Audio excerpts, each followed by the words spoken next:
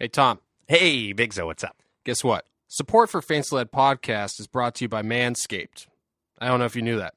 Oh, Manscaped, aren't they the best in men's below-the-waist grooming? That's right. Aren't they the ones that offer precision-engineered tools for your family jewels?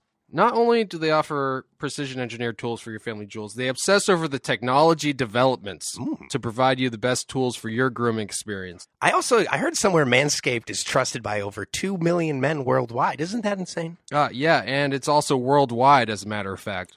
Right, yeah, that's what I said, worldwide. Exactly. And, because of that, we have an exclusive offer for our listeners. Oh, my goodness. Get this. 20% off and free shipping with the code FANCYLAD at manscaped.com. Fancy Lad. Fancy Lad. Fancy Podcast, Lad. Fancy Lad. Fancy Podcast, gonna talk to my friends, gonna share a thought, gonna have a laugh. That's what I thought. Fancy Lad. Fancy Fancy Lad. Podcast. Fancy Lad. Fancy Lad Podcast. Yeah. And we are back Oh, yes, we are, for real. this time. Back on the Fancy Lad Podcast. For reals, though. Absolutely for reals. And we can't stress enough how real it is that we are, in fact, back. And where are we, Bigzo? On the Fancy Lad Podcast, in the Fancy Lad Podcast studio. Yes. And I know what you're probably thinking to yourself. You're probably thinking, is this real or is this really real? Oh, it's really real, my friend. Yeah. Yeah. To quote the great Tom Penny. Right. Yeah. That's my favorite quote of his. I thought he was in the room. It's good, right? Yeah. I've been working on it, and it's all the people at home that aren't viewing on the Patreon, they can't see this. But I'll put on my Tom Penny outfit real quick. Yeah. I'm sorry, my Tom Penny outfit, not my Tom Petty outfit. Right. Yeah. I don't want to confuse people out there. This is my Tom Penny impression. Exactly.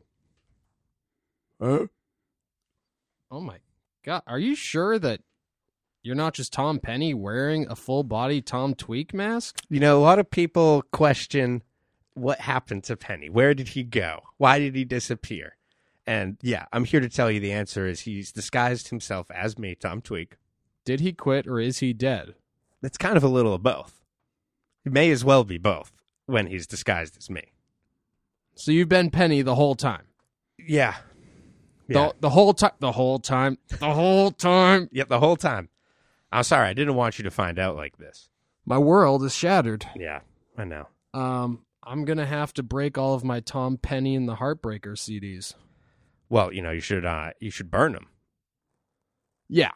I'll burn them before I break them. Yeah, just so you have it. You want to have a backup.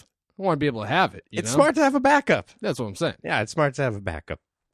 Well, I guess, Penny, I want to say it's an honor, and you're one of my favorite skaters of all time.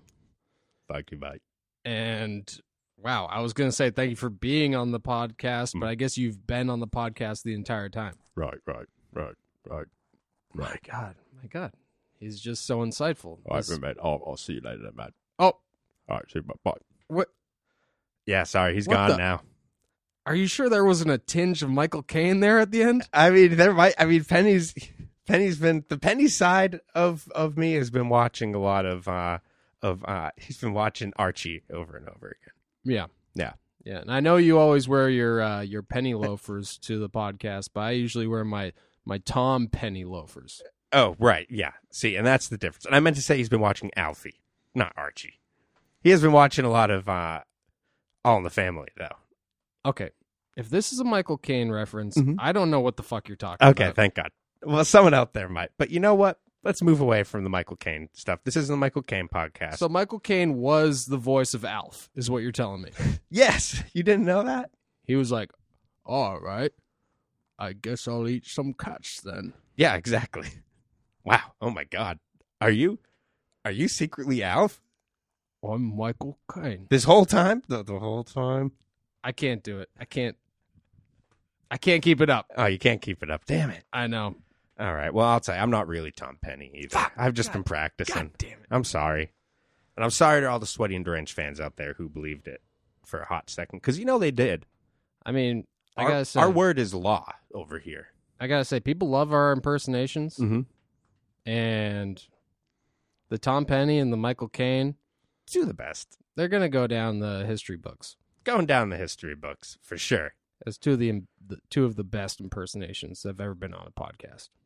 Two of the best Michael Caine and Tom Penny impersonations that have ever been on this episode of the Fancy Lab podcast. When you hit it, all right, when you hit it, it means I got the dope line, the sick line. Hello there, Otto. Wake up, man. It's time for us to go skateboarding. Oh my God. And now that I think about it, they're both British. Dude. And you know what? Tom Petty? I don't think he's British. No, I don't think so either. But he seems I like think he would he's be. an American girl. Oh, that makes sense. Yeah. That makes sense. It's probably just the Jeff Lynne that made him seem British. Yeah, so I think that we're just really good at British accents. That's probably it. Yeah. Who's another? Go ahead, toss me another British guy real quick. I know it's tough. I know it's tough. George Bush. Well, yeah, there. Damn it. Wait, That was- junior or senior? I didn't specify, and it was borderline either. You could have gone either way with it, really. That's why I couldn't decide. Let's say, you know what? I feel like you nailed it either way. I feel like you nailed it either way. Just proving our point. Yeah. We are pros at impressions. Well, fool me once. Fool can't get fooled again. Yep, that's good. That was close. And for the record, not gonna do it. Would not be prudent. No. Would not whatsoever. But you know what? This isn't the impression podcast. No. Although some of you out there really wish that it was. And some of you new listeners out there, this may be your first impression podcast, if this is the first one you're listening to, Mhm. in which case we apologize. And we should probably introduce ourselves. Oh, to yeah, those that's people actually out not there. a bad idea, because they know that we're back, and they know that we're on the Fancy Lad podcast. Covered that. They know that we kill it at impressions. Exactly. I guess that brings us here. Mhm. So I guess we should tell them who we are. Okay. Let's do that. Why don't you start? Okay. Well, I'm Tom Tweak, not Tom Penny. Tom Tweak. And I'm Bigzo. Both hosts of the Fancy Lad podcast. Ah, yes. And that is where we are right now. Yeah. And What better place to be? I wish I could live here, honestly. Oh, man, if we could just live in this. I mean, as far as the listeners know, we do live self-contained within the podcast. That's Yeah. the only time they hear of us. Yeah. Unless they're watching the videos and, Mm-hmm. And when I'm here, family? when I'm here, I'm family. But I'm Mhm. thinking of when I'm at the podcast, it's Mhm. kind of like I'm living in one of those giant pods, Oh, my God. like the Matrix. Oh, dude. Like a big, kind of like a sensory deprivation pod, kind of like filled with goo or something. The one with the colonies. Yeah. And I'm tapped in. Yeah, you're tapped in. You're jacked in. I'm jacked in. That's how we record the podcast. They Oh, just, man. you know. Oh, I know about jacking in the podcast studio. Yeah. You know Yeah. about jacking in? Mm-hmm. Yeah. You know about jacking? Yeah, AJ's been talking a lot about jacking off in the podcast studio, and I think there's a bit confusion. I'm not exactly sure what he's talking about. That is strange. Yeah. But I assume he's talking about jacking in. He just has his phrasing incorrect. I don't even know what else to say about the jack here. Mm-hmm. But it's like an aux cord. Oh, it's like an aux cord. You want to you want to pass the jack. Mm-hmm. And that makes me think there are. You know what I love about? Let's bring it back to skateboarding for a second. Okay, because you said aux cord, and that reminded me of Oxford. Yeah. Which instantly reminds me of Tom Penny. Right. And that's good because that's on the track of skateboarding. But Exactly. Perfect. back to the aux cord, there's so much great music in skate videos. It's a huge part of skate videos. It really is. And it's how a lot of people discover music when they're growing up skateboarding. I know it's how I discovered a lot of the music I listen to. Right? Absolutely. Absolutely. Well, yeah, 100%. And you know what? You honestly, when you break it down, a skate video, Mhm. it's like clips of skate clips, and then the rest of it's music. And, depending on how good the soundtrack is, that really can make or break a video. It's true. And it oftentimes does make or break a video. It's true. The skating can take it pretty far, I like to assume that every skater out there picks their own songs. I don't think that that's the case. I don't think it is either, but it is something that you really like to imagine, especially when the part in the song fucking kill it, and it's so good and just perfect. You're like, man. Yeah. I hope this is my dream image of this skater. I hope this is real. Yeah. But is it? Like when I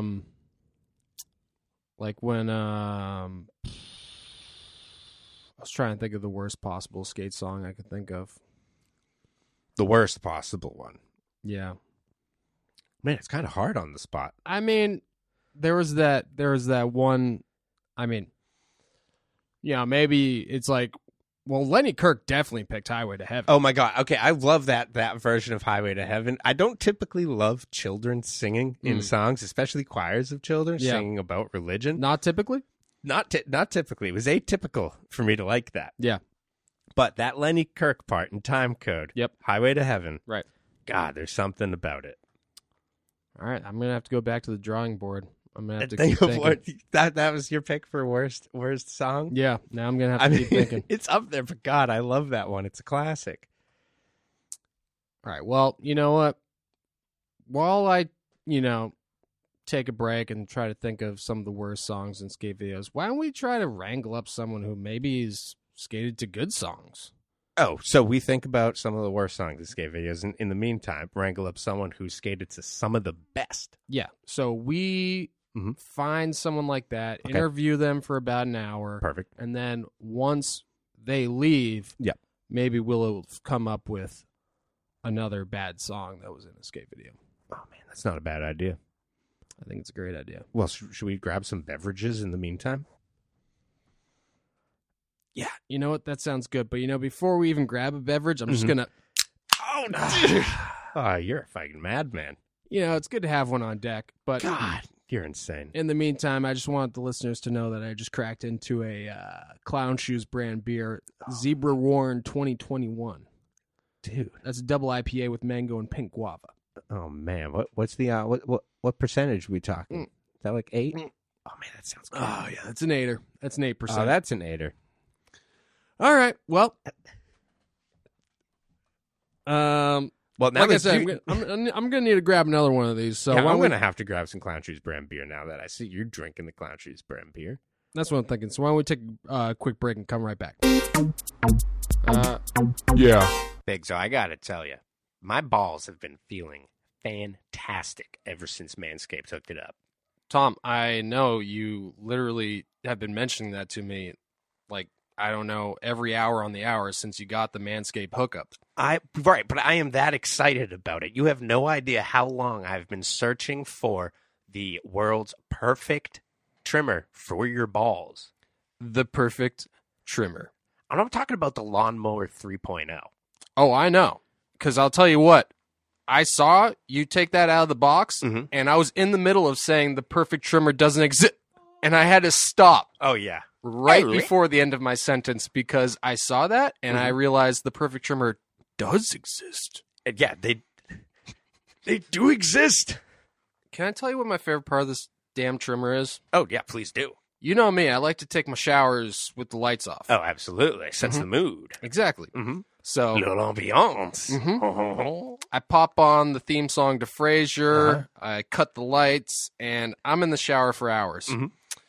And while I'm in there, I can bring the shaver in the shower with me because not only because it's waterproof. Oh, yeah, it's waterproof as all hell. But the LED light gives me ample light to actually see what the hell I'm doing in there. And you know us skaters, we're all about lighting up the spot. And what the ultimate spot, they call it the G spot. That's the gooch. Oh, the gooch. Yeah, the gooch. And you got to trim that too. I mean, if you want, unless you want stinky, sweaty balls. No, and I don't think you do. I don't think you do. It's pretty unpleasant. I mean, you use deodorant for your armpits. Why wouldn't you, use it for the stinkiest part of your body?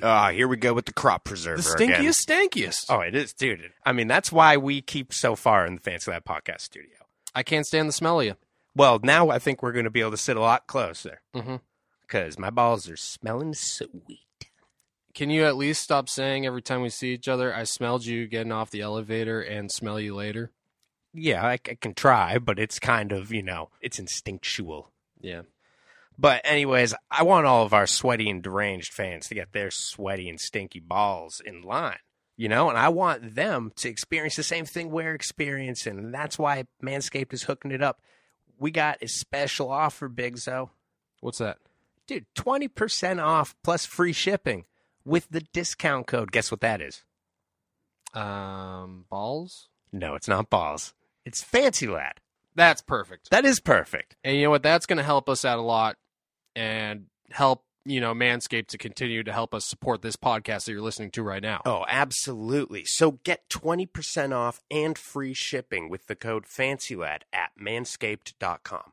That's 20% off with free shipping at manscaped.com and use code FANCYLAD. Unlock your confidence and always use the right tools for the job with Manscaped. Yeah. And we are back. Oh, yes, we are back. And that was a fantastic break. My God, Tom, you know what? One of my top 10 breaks of all time. Oh, man, easily in my top 5. Yeah. And did you happen to grab a beverage like you were planning on? Oh, I grabbed a beverage. I grabbed a delicious Liquid Death from one of our sponsors here. Oh. One of our favorite sponsors and definitely our most hydrating sponsor. Sponsor of the podcast. Sponsor of the podcast, sponsor of Fancy Lad Skateboards in general. That's true. And I think they sponsor quite a few other people as well. It's true. Why don't we introduce our special guest, fellow sponsor of Liquid Death, Ooh.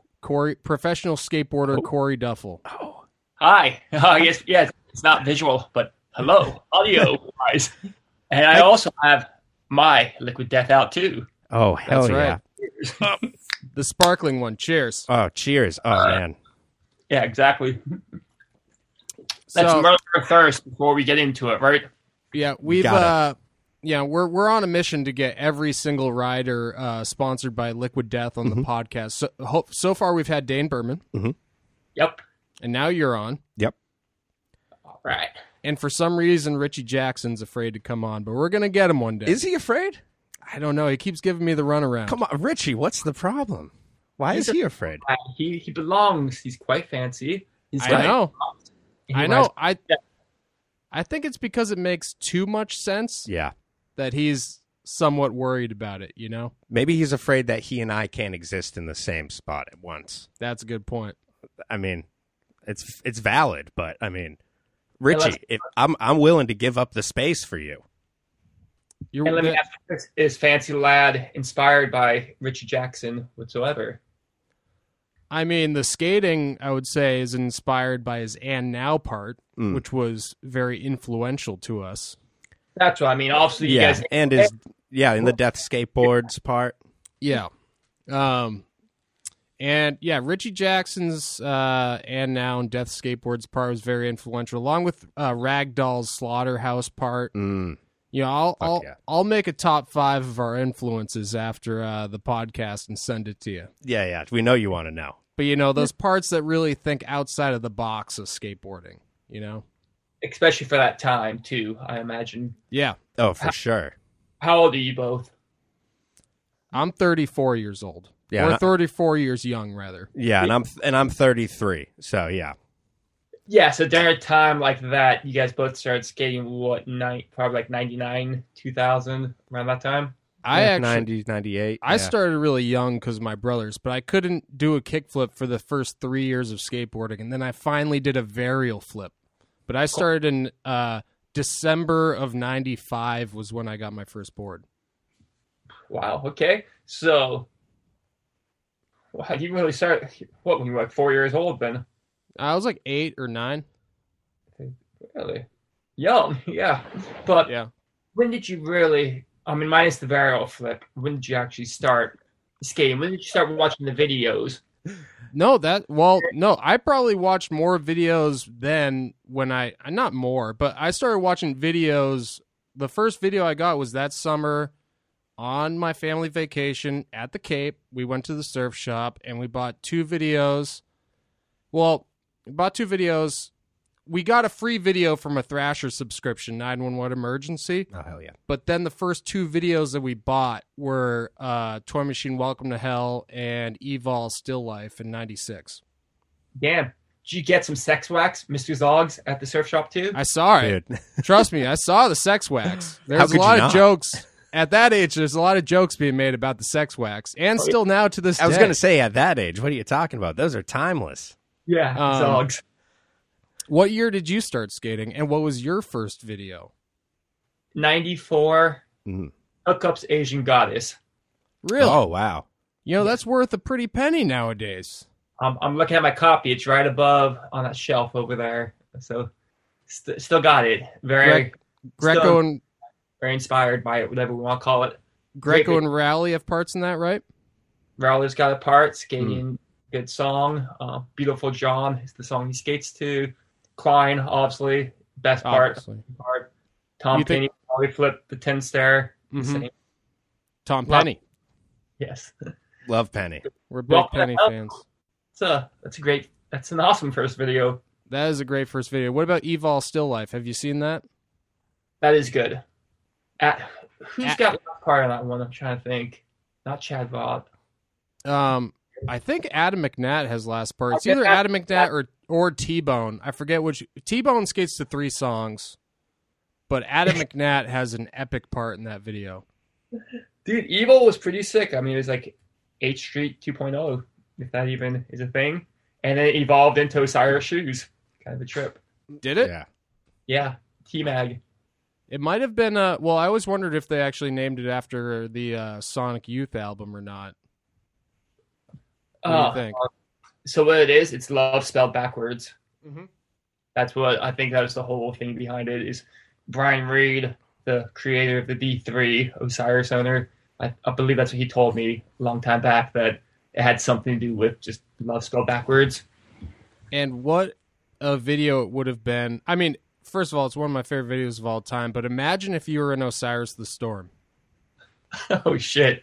I was at the video premiere, and that was good enough for me. Sat next to Jamie Thomas at it, too. Pretty funny. Wait, Jamie Thomas at it? Is that what you said? I sat next to Jamie Thomas at the video premiere in San Diego, so that was kind of a trip. The chef. Damn. Yeah, the chef there. And the Chief and I watched it. I remember him watching like the Hollywood High section with Chad Fernandez doing some moves, and you can see Amy kind of like definitely checking out Terminator Vision, wondering what the fuck's going down, what he's about to do in Misled Youth, or I can't remember which came out first, but I could just feel that kind of the vibes between, what's happening, because obviously Jamie, King of the Nar at the time, and then the Storm is pretty heavy too. He was worried that Chad was going to backlip the rail before him.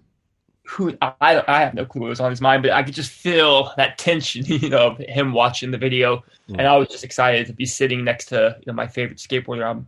I'm like 13, 14 at the time in San Diego watching this premiere, but also just wondering what the fuck is going on. There's a whole team on stage with boom boxes and all sorts of wild shit happening. Yeah. Maybe he was just mad that he wanted to skate to that Rolling Stones Play with Fire song. Fantastic. And Chad got to do it before him. Never know, man. Never know. But I'm tell you the truth, I'm glad I was not in the Storm. I was not too into it at that time. It was definitely. But if you think Jerry Sue's part stood out, your part would have really stood out. Maybe did Jerry's part stand out quite a bit? I can't remember. Nollie backside flip, late flip, something like that. Right? Well, there you go. Yeah, I think so. I think that part stood out for whatever reason. I can't remember. I like T-Bone does like a tray flip over a manhole cover before like hitting a hubba. I think that was a nice tray flip. Maybe both heels clicked, and that was like cool. I mean, comparable to his tray flip as the Wayne Patrick character in Almost Round 3 down that set, which is one of the most amazing tray flips of all time. We love T-Bone. We love T-Bone. Yes, we do love T-Bone, and we want him on the podcast. Talking trash from the tray flip, I'm like, I like. Yeah. Oh no. Like the trick is kind of like shitty. Like it's got style. It's cool.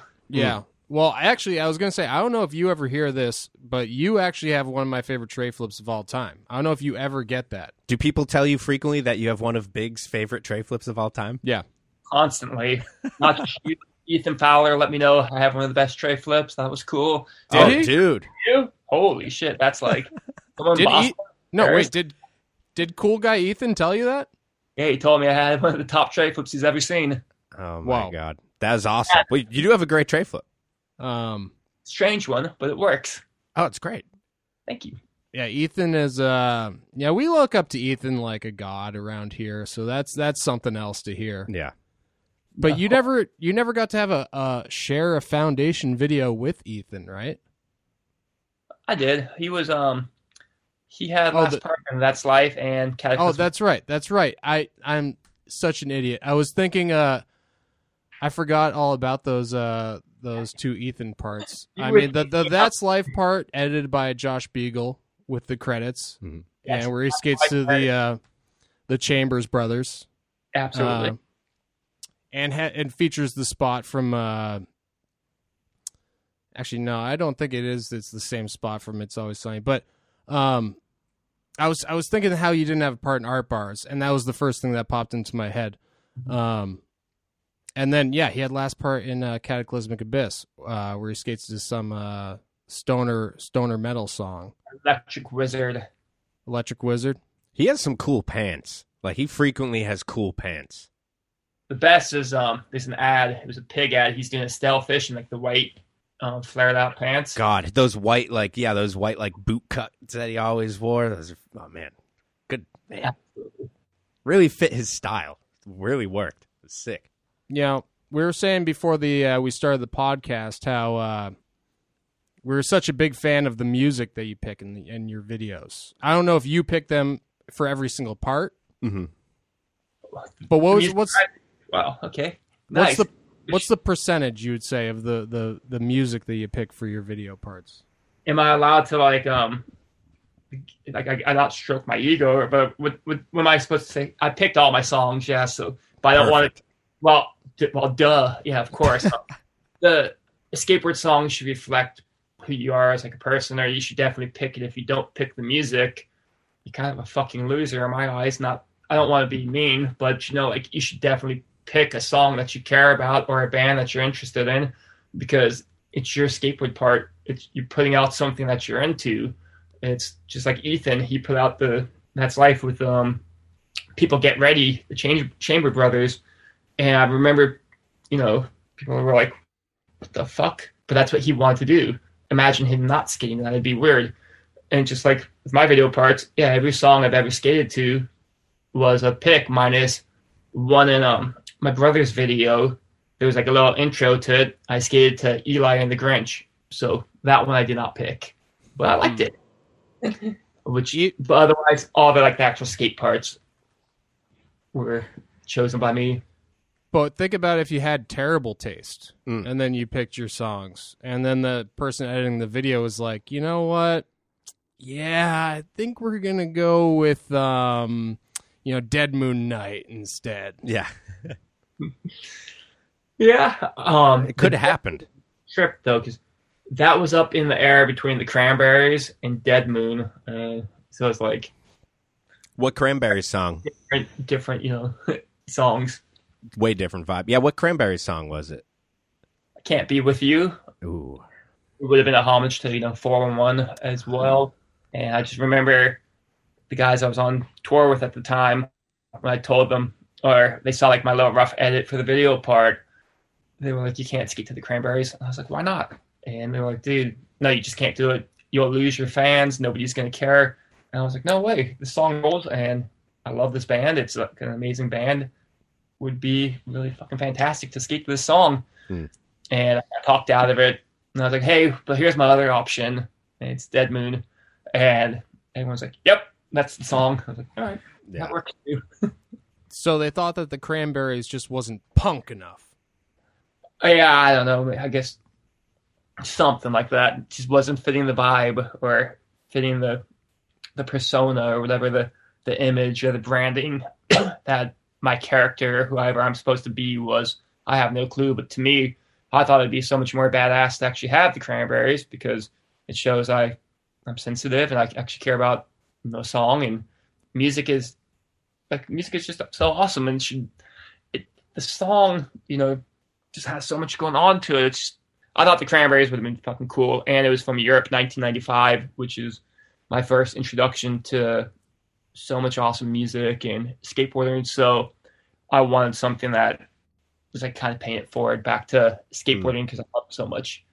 Yeah. But then, whatever, Dead Moon is cool, because I hear kids come up to me all the time just going, I fucking love Dead Moon, and they sing the song. And I don't imagine people would have been doing that so much if I skated to I wanted to be the mother of your child, like maybe it'd be a bit different. I mean, Dead Moon gets me amped still, I just, even just driving my car just gets me amped in general. Dude, it's a great song to listen to like about 2.5 minutes before you show up to the spot. You're like, all right, here we go.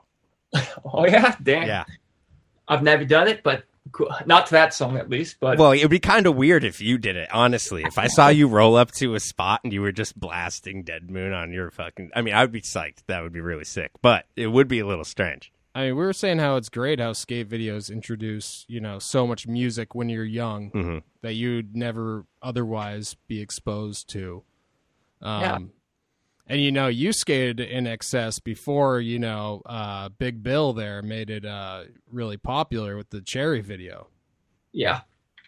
And in excess, great song. I mean, Never Tear Us Apart. Rachel, my wife, and I, we danced to that song at our wedding as well. So then when that was in Cherry, I was like, huh, right on. Yeah. Video part, but was Strobic at the wedding? Was Strobic at your wedding? No, he was not. I was going to say he's taking notes on the playlist there. Okay, Never Tear Us Apart. Yeah. No, but Stable was there, and he drew a big dick in the book, and was wearing a baseball hat. But so Foundation alumni, I suppose. Classic. That's fucking sick. Yeah, we were on a mission to get every single Zero rider on the podcast, but now I think we should switch it to Foundation riders. Dude, I'm down to switch it to Foundation riders, honestly. We're going to get Leigh Peterson. We're going to get, Ronnie Krieger. Yes. Dude, I'd love to talk to Ronnie Krieger. We got to get Steve Olson. We got to get Heath Kirchart. Yeah. Kirchart's been begging to get on the podcast. He's like, please, people need to hear what I have to say. We're like, Kirchart, wait a few more years. We got Duffel this week, okay, Kirchart? Yep. We can't talk to you. It's funny, Matt Tomasello. Do you know Matt Tomasello, one of our pro riders for Fancy Lad Skateboards? Makes all the manips. Oh, yeah, of course. Well, I don't know him as like, hey, we're friends, but I know who he is through the phone, watching the Instagram videos of from the ether. Yeah, it's nice to ask. It was funny for me to ask Corey Duffel if he knew who Matt Tomasello was, and Corey Duffel nods his head with a grin on his face, like, "Yeah, I know of Matt Tomasello." So that was nice. But anyways, Matt was saying that at one point he was obsessed with Corey Duffel. It was the same time, Corey Duffel and Heath Kirchart. Those were his two favorites. Why do you say? Well, he said Corey Duffel is the best blunt slides on handrails. Because he points him up? Yeah, because he points him up, because you don't ollie over to a tail slide. Right. Because it's a blunt slide. Because it's a blunt slide, because you do a blunt slide. Yeah, exactly. I mean, that's why, so you get it. That's why Ethan Fowler has my favorite tail slides on handrails, because he ollies into a blunt from the other side. Yeah, it points him up. Yeah, points him up. It's weird how it works in opposite like that, Yeah, both are sicker true. When they're blunt slides. Of course, tails too. They look good when you actually push it in. Absolutely. That way.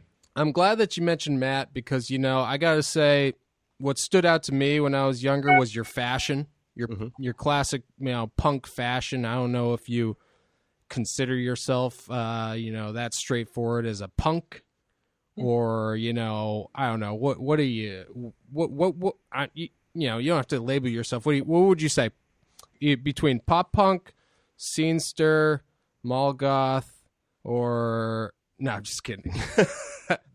Mall goth, followed by emo, next be the scenester, and then I'm just kidding.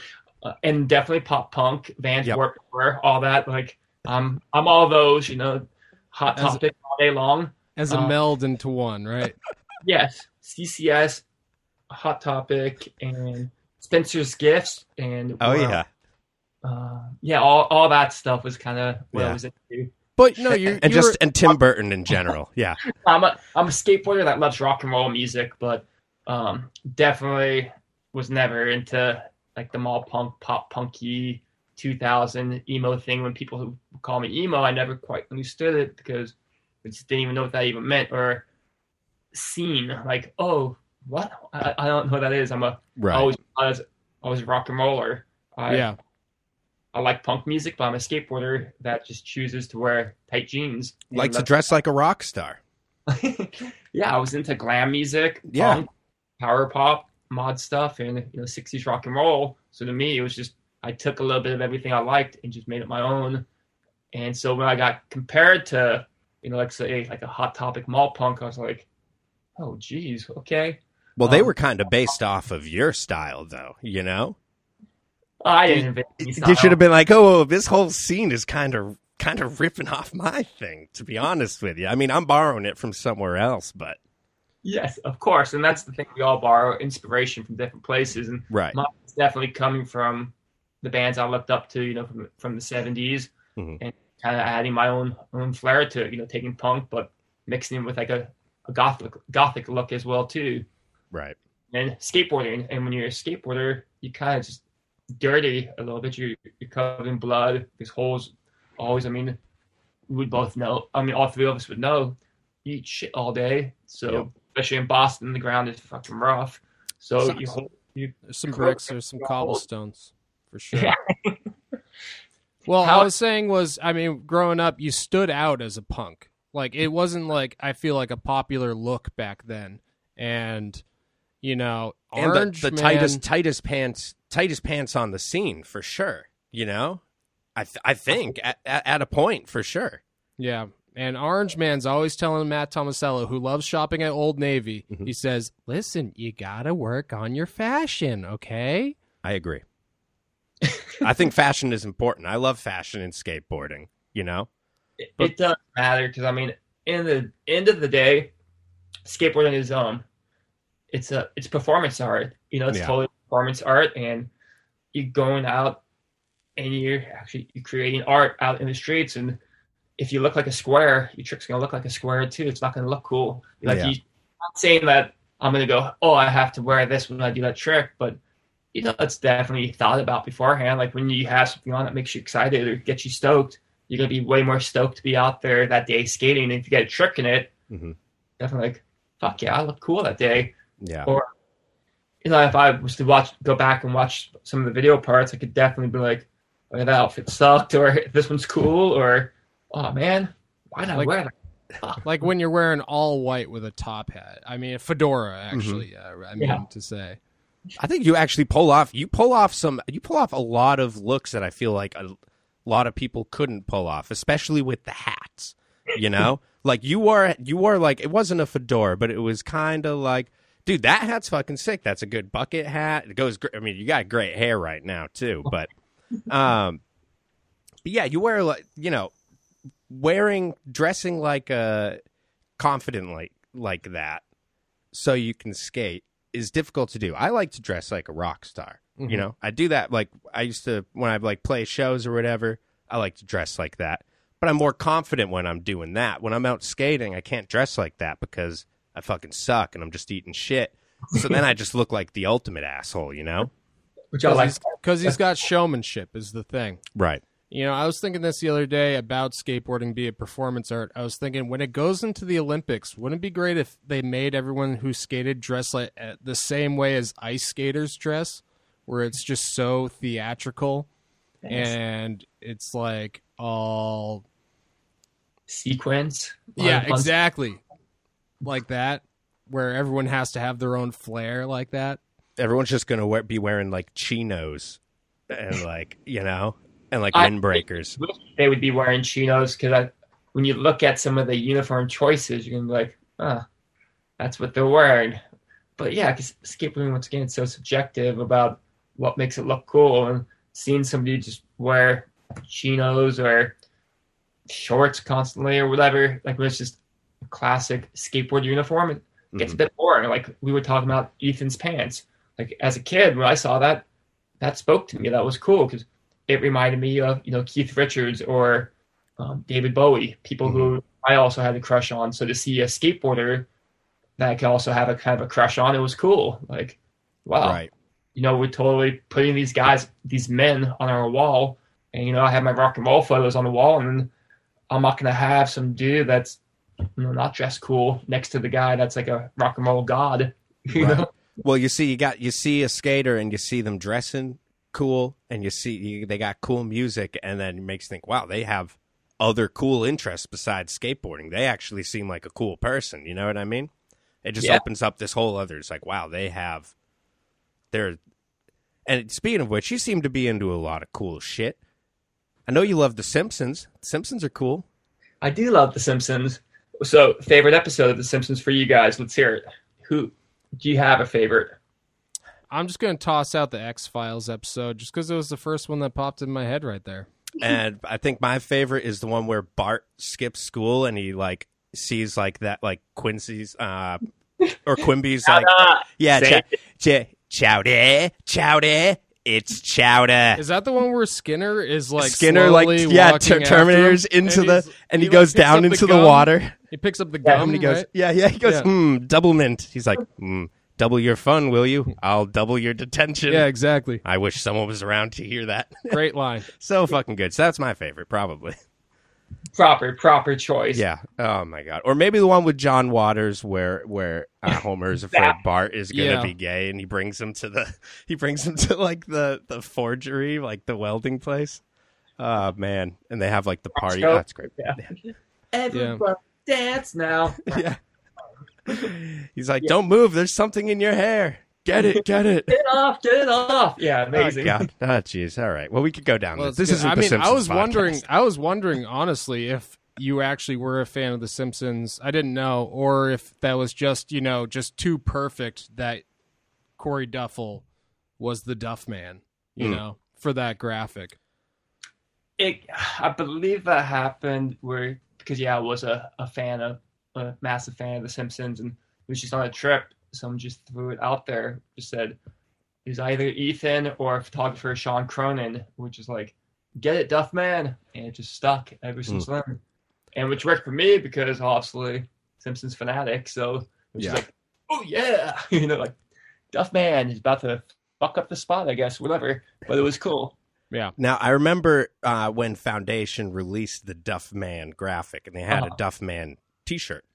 Yes. And this is when I was working at Coliseum Skate Shop. And so I was ordering, I was going through the catalog. I was like, well, I'm definitely getting this shirt for myself.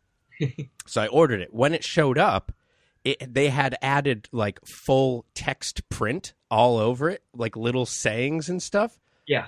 And I was like, this wasn't on the original shirt. And it was like a full print shirt. I still have it. It's a great shirt. But I was confused. When you ordered it, it came completely different. Yeah, it came different. Yeah. Because the text bubbles are kind of what made it fun, though, too, right? Yeah. Yeah, I was like, this wasn't on there. Yeah, I remember one was what a mark.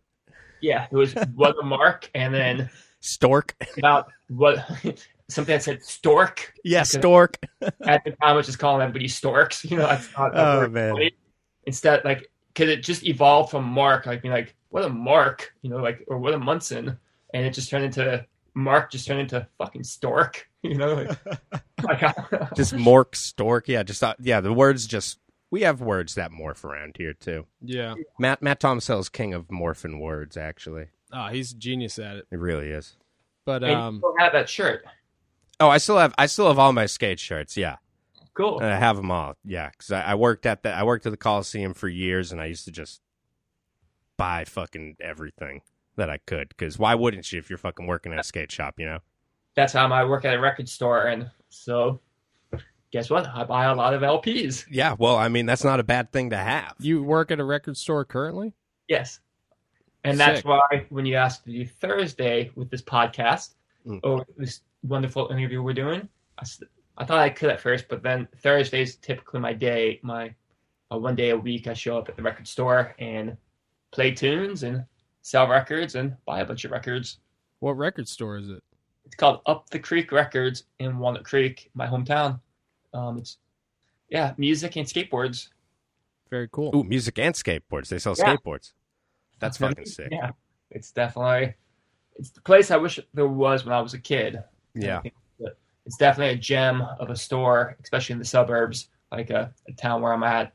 This type of stuff doesn't really exist. It's all become, Chipotle, Stucco, just classic America, Midwest. Hard to find like a good like a community hub, somewhere you can go to every day and just be like, yeah, I'm not going to buy anything, obviously, but I'm going to hang out here and I know the people and I'll run into people and chill, like a skate shop, That's why these type of stores are important. Hang out, relate with people. Is that your only job besides professional skateboarder? I know that you just started your own your brand there. I did. I wish I have a bunch of shirts behind me, but because you guys are also Simpsons fans, you're gonna love.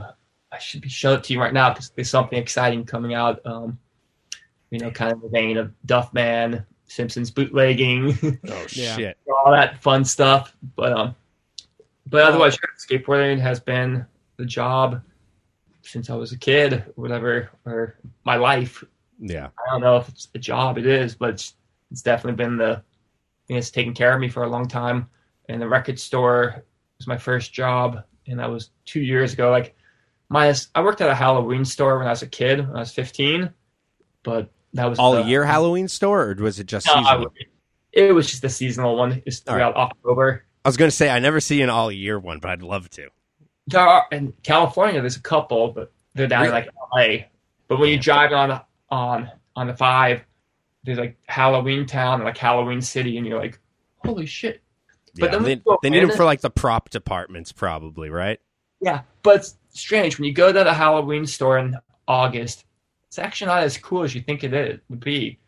October when it's dark and it's kind of cold, it's exciting, and then when you go in, it's smoggy, warm, sunny California. You're like, this sucks. Halloween. It's not as exciting as I thought it was going to be. No. You've been in the industry so long. I feel like starting the company, I feel like a lot of the time, what I wouldn't give to be in the industry before, the internet and Instagram. But do you think, because me and my friends still think of the era of That's Life as the glory days of skateboarding. But maybe that's just because, that's what we were watching before the video died. Yeah, and that's kind of where that's as far as we matured mentally. We kind of stopped at that age probably as well. It's true. Yeah, honestly, that was we were 17, 18. But That's Life, yeah, right, Minefield. Yeah. It's around, and Bag of Suck. It's around that time where we the end of the video, look honestly. back as the skate video era being the golden age of skate videos. Mm-hmm. Yes, because Minefield could be the last holy DVD, shit, I think, full-length amazing video where a team actually worked really hard on it. Not that teams don't work hard on things now, but that was definitely wow, this is something special. It's an Alien video. It had a Heath part and it had an Arto part. There were guys in there that you wanted to see. Yeah, Keyless, I guess. Deerdeck, actually probably kind of an underrated part. But yeah, and then after that, I guess. I know they have, they came out Pretty Sweet and the Vans video, but it doesn't feel the same. No. The other ones, I think I've seen both of those videos twice, maybe, Whereas every other video would see dozens of times, at least. Thousands of times. Yeah. Asian Goddess, I've seen them, I don't know. Which is weird at a point where it was skate videos were less accessible, You couldn't just YouTube anything, but you're still just watching videos. Maybe it's just because you have less to watch. You're just watching them over and over. The Evil video, that was a video you probably found for $5 in the discount bin. Yeah. And you probably got it. Just when I look at my box of movies, I have tons. I'm Acme Haku? Yeah. The video even is this? But it's because it was the one that was affordable. Because when you're 12 years old, you gain the discount video. You can't afford to get the Shorties video. You want Fulfill the Dream, but might not get that one for 8 months. So then now you're also a year, 2 years behind in skating. you're like, whoa, Muska's doing a nose blunt? Oh, fuck, man, I'm just learning tail slides right now. Was Muska a big inspiration to you?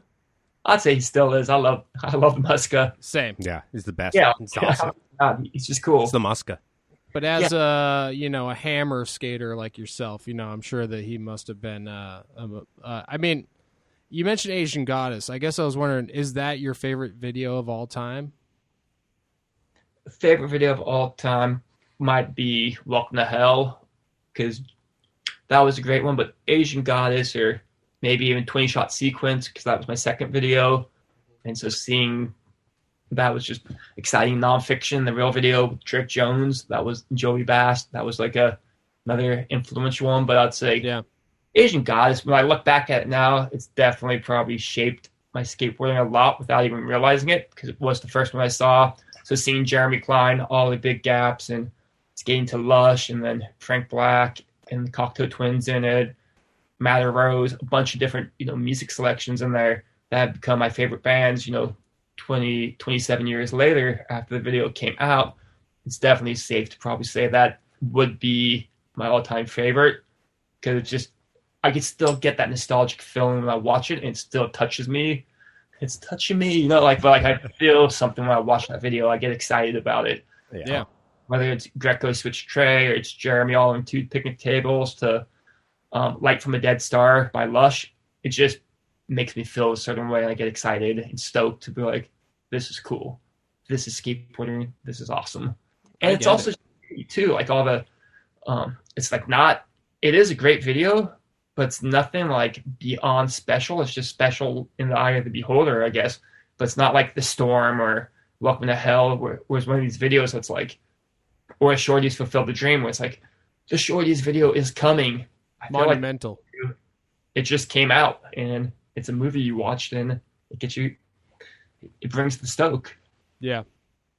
I don't know. Videos are weird, because then like come Welcome to Hell around that time was like, the Toy Machine video is coming, like the Shorties video, like you wanted it for like the full year before it came out. You knew like that unreleased Chad Muska Toy Machine part was coming out, so you're excited for it. Mm-hmm. Whereas Hookups video, it was playing at a local skate shop, and they were having a premiere there, and there was a raffle, and I actually won the raffle. I'm a 10-year-old kid. I won a complete, and I'm seeing my first skate video, and I also won the video in the raffle. So it's like, oh my gosh, skateboarding is the coolest shit ever.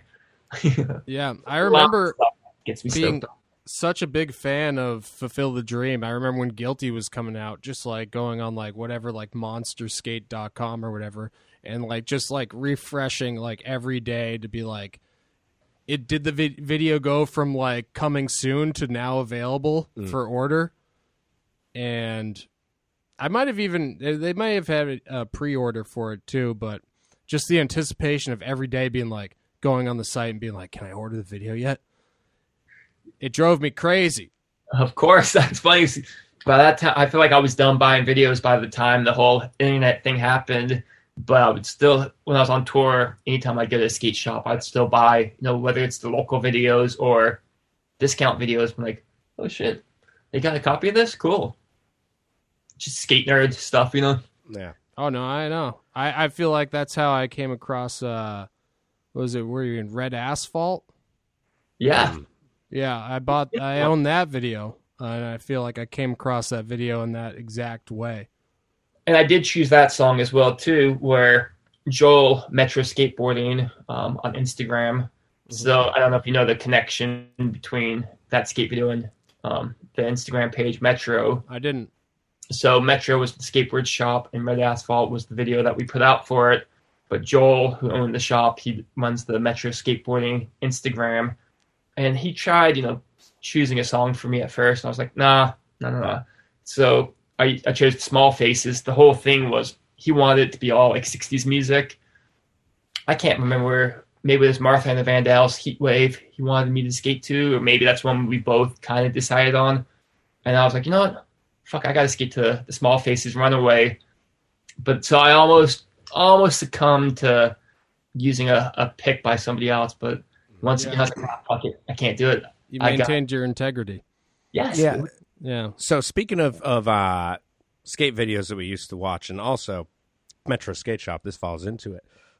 When I was working, I'm going to say one more time this episode. When I was working at Coliseum Skate Shop. Coliseum Skate Shop, that was in Melrose, Massachusetts. And this is post Wonderful Horrible Life Coliseum. Yeah, I mean, I was when Wonderful Horrible Life came out, I was like one of the kids at Coliseum. I was like 12, 13. But this is probably like 2 years after that. I was working there. I'm gonna pee real quick while Bigzo goes pee. Every Sunday, there's one video that me and my friends would watch because I'd be working all day. Yeah, and that was a little video called Gary and Friends. I'm not sure if you've seen that one. No, hey, am I allowed to take a photo while you're on? Absolutely, dude. No. Please take a photo of it. That's amazing. So this is the guy that actually is. This Adored shirt is made by Gary, aka Gary and Friends. Dude, this is one of my favorite videos. Watch it, dude. Honestly, watch this video probably over 100 times. Did you pick your song of this? You skated to Eve of Distress? By Barry McGuire. Yeah, exactly. Fantastic song. Oh man, yeah. No, I've been dying to be able to show you this because this is so cool.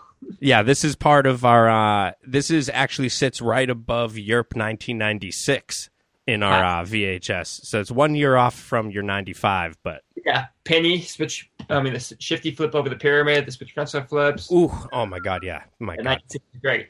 Absolutely, man. That's so funny because the sweatshirt I'm wearing is made by Gary, the guy that made that video. That's fucking sick. Yeah, he's printing the Adored stuff for me because I wanted to make sure there's a connection with the brand I'm doing with people who, influenced my skating or who have been a part of my whole journey, whatever we want to call it. The good homies. Yeah, everything's always tied in with friends. Yeah, absolutely. Life is nothing without friends. Yeah, no, that's the thing. It's like, what are you doing if you're not surrounding yourself with people that you like, even if it's like, or just collaborating with them. Yes, and to me, that's talking. If not that you even asked me about my brand, but this little thing I'm doing, it's a collective. It's collaborating with people I care about, or right. people who I adore, or the people we adore, and adore just sounds cooler than adore, Right. It's nice because it's got a past. It's adored works in a lot of different sense. I adored that. This is adored, past and present. I want to be adored. Absolutely. Boom, boom, boom. Yeah. Do you like the Stone Roses? I know you skated. So what was that? What was that? Bernard Bennett? Was that dude from what was it? Not Alone? That part you put out? So that would be, he's the guitarist from a band from called Suede. Yeah. Big Suede heads over here. Love Suede. Fantastic. Yeah. And the London Suede. Yeah, well, that is, the London Suede is, yes, that was their name for legal reasons. Yes. Yeah, that was one thing. Got really into Britpop around in Boston for a while, especially after the PJ video, because that was like mostly Britpop, Yeah, that's so random. He skated to that song as well too, because that's kind of that was only on the American CD release too. That's not actually on hardcore. It was like a bonus track on the CD, so somebody had to actually like the band to realize that, which is fucking cool. Right. They dug deep through some shit to get that. But yeah, that's an amazing, you can't even find that version of it, No. And then actually I saw my wife, she was with the band she was playing with. They did a cover of Like a Friend in Brazil one time. And obviously she has no clue who fuck PJ Ladd is or Wonderful Horrible Life, but she's like, oh, I love this Pulp song. And they ended up covering it. And then there's years later, I was watching Wonderful Horrible Life, and I was like, "Oh shit, there it is!" Yeah, I totally forgot because I hadn't seen that video since 2002, 2003, whatever it was. Right. But that's cool. Got to be a Britpop fan. You're just a fan of UK indie music. If you don't appreciate it or get it, it's kind of like, okay, we're not gonna really vibe or mesh on music because probably don't like the same kind of music I could dig on because they were all influenced by stuff I love, and also the bands that came from them were influenced by stuff. So it's like, yeah, we probably just don't mesh. Right. So, yeah, for sure. I miss. Yeah, see, that's what I'm saying. That's what I'm getting at. Is after this, you and me, Duffel, we're hanging out. I feel like we got something going on here. Absolutely. So Gary and Friends, though, where Duffel, the fuck? Duffel and Bigzo. Wait, not oh so no, much, Gary and Friends. Yeah, well, I'll hang out with Biggs too, but Bigzo can come. Gary and Friends was sent to us by Metro, and we used to. I used to call Metro Skate Shop all the time while we were watching it, and just I don't even know who the fuck we were talking to. Just talk to people on the phone for like 2 hours, just like pass it around the shop. And like you guys had like the East Bay Squirrels? Was that the crew out there? Yeah, they had their little crew, the East Bay Yeah. Squirrels. I was not a part of it. That was like their little side mission or their little thing that I wasn't affiliated with it, even though it's my buddy Joel, Cameron, and Right. Jason, other Boo Boo, but they were like too elite. I wasn't invited. Just Oh, like shit. you walked away to go use the bathroom, so not like part of our little club. Right. anymore, you know? Exactly. I feel excluded now. Yeah, during this couple we were gone, we very much connected. I feel like I'm part of the No Homers Club, and you already have a Homer, you know? There was only one Homer. Yeah, exactly. And I mean, Stonecutters, what a great episode too. Oh, yeah. Oh my goodness! Man, I've been dying to find myself a ring like that. You know, I mean, season 4 through 6. I mean, I feel like you can't do any wrong, and I think Stonecutters is on season 6, right? Yep, and that's my favorite season because my all-time favorite episode would be. I mean, there's too many, but Lemon of Troy is one I typically will say. Just because there's so many fun quotes in that one. It's just a classic episode. Yeah. God damn. But then again, season 8's got a couple good ones. Season 8, I think, is the first season that isn't Done that is less than 75% perfect. Yes, If that makes sense, you know what I mean. And season 9 is when they start pushing it. That's when it starts slipping. That's when they really start pushing it. Oh, yeah. But yeah, a couple episodes will pop up, and you're like, "That's a great one." no, for sure. You get the grimy episodes, so that kind of makes for the whole Frank Grimes, could make the whole season worthwhile, or Hank Scorpio as well, And I think, isn't the New York episode on season 9? Yes. Crab juice. Oh, like Cockalosh. Mountain Dew. I'll take crab. Yeah. Yeah. So. Just great stuff. But back to Gary and Friends. We could do a whole episode on Gary and Friends. Oh my goodness, we really could. But I love that now I have the number to your mom's phone. Oh yeah. Oh yeah, we're gonna post your Gary and Friends part when we post this episode. I'll blur out that number, but just so you know, I'm gonna post that part. Okay, perfect. I can remember I'm wearing this like little tiny denim jacket. You got good outfits in that. You got a little denim jacket, you got a little leather jacket, and you guys got a few plastic barriers that you bring to some spots. Yeah, but you do some fucking heavy shit in that. Thanks. I think that's when I was 15, I believe, at that time, and that was a fun time. So Gary, he had his little, I can't remember what kind of car it was, but he would take me and my friend Graham around, and it was just high school kids having fun, goofing off, special times. Yeah, and that's what I mean. It's clear. It's just it's such like a friend video, It's nice to just be like, oh, let's see what these guys are up to. And I saw, hey man, you put that sucked. Like, I'm like, you don't understand the whole premise of it was like we were just skating the worst things purposely. I'm like, yeah, obviously it's a backlip on like a 5-stair. It wasn't like I was like, hey, I'm going out to fucking kill this rail. Hey, that was a 6-stair that you backlipped. Your ender, that was a 6-stair. And the record store is actually across the street from where that rail used to be. Oh, really? Yeah. And like, that's a fucking weird set, though. It was like a 6-stair as the rail was going down like the middle where like there was kind of like a fucking 45-degree and I angle. had to come at it at like a 90-degree angle anyways, too. Dude, it was fucked. That was sick. Now, because of a fun time. I think it all took place over, 6 weeks maybe of just goofing off, and Gary had just got the camera, and it's like, and he always had it out, and he just documented everything. Yeah. And looking back at it now, it's like, man, that was a special time. And Biggs, as you wouldn't know, like I was telling him, Gary is making a lot of the adored stuff. He's the one printing the shirt I'm wearing right here. That's sick. I love keeping it in the family. I'm still friends with and everyone involved with the company pretty much.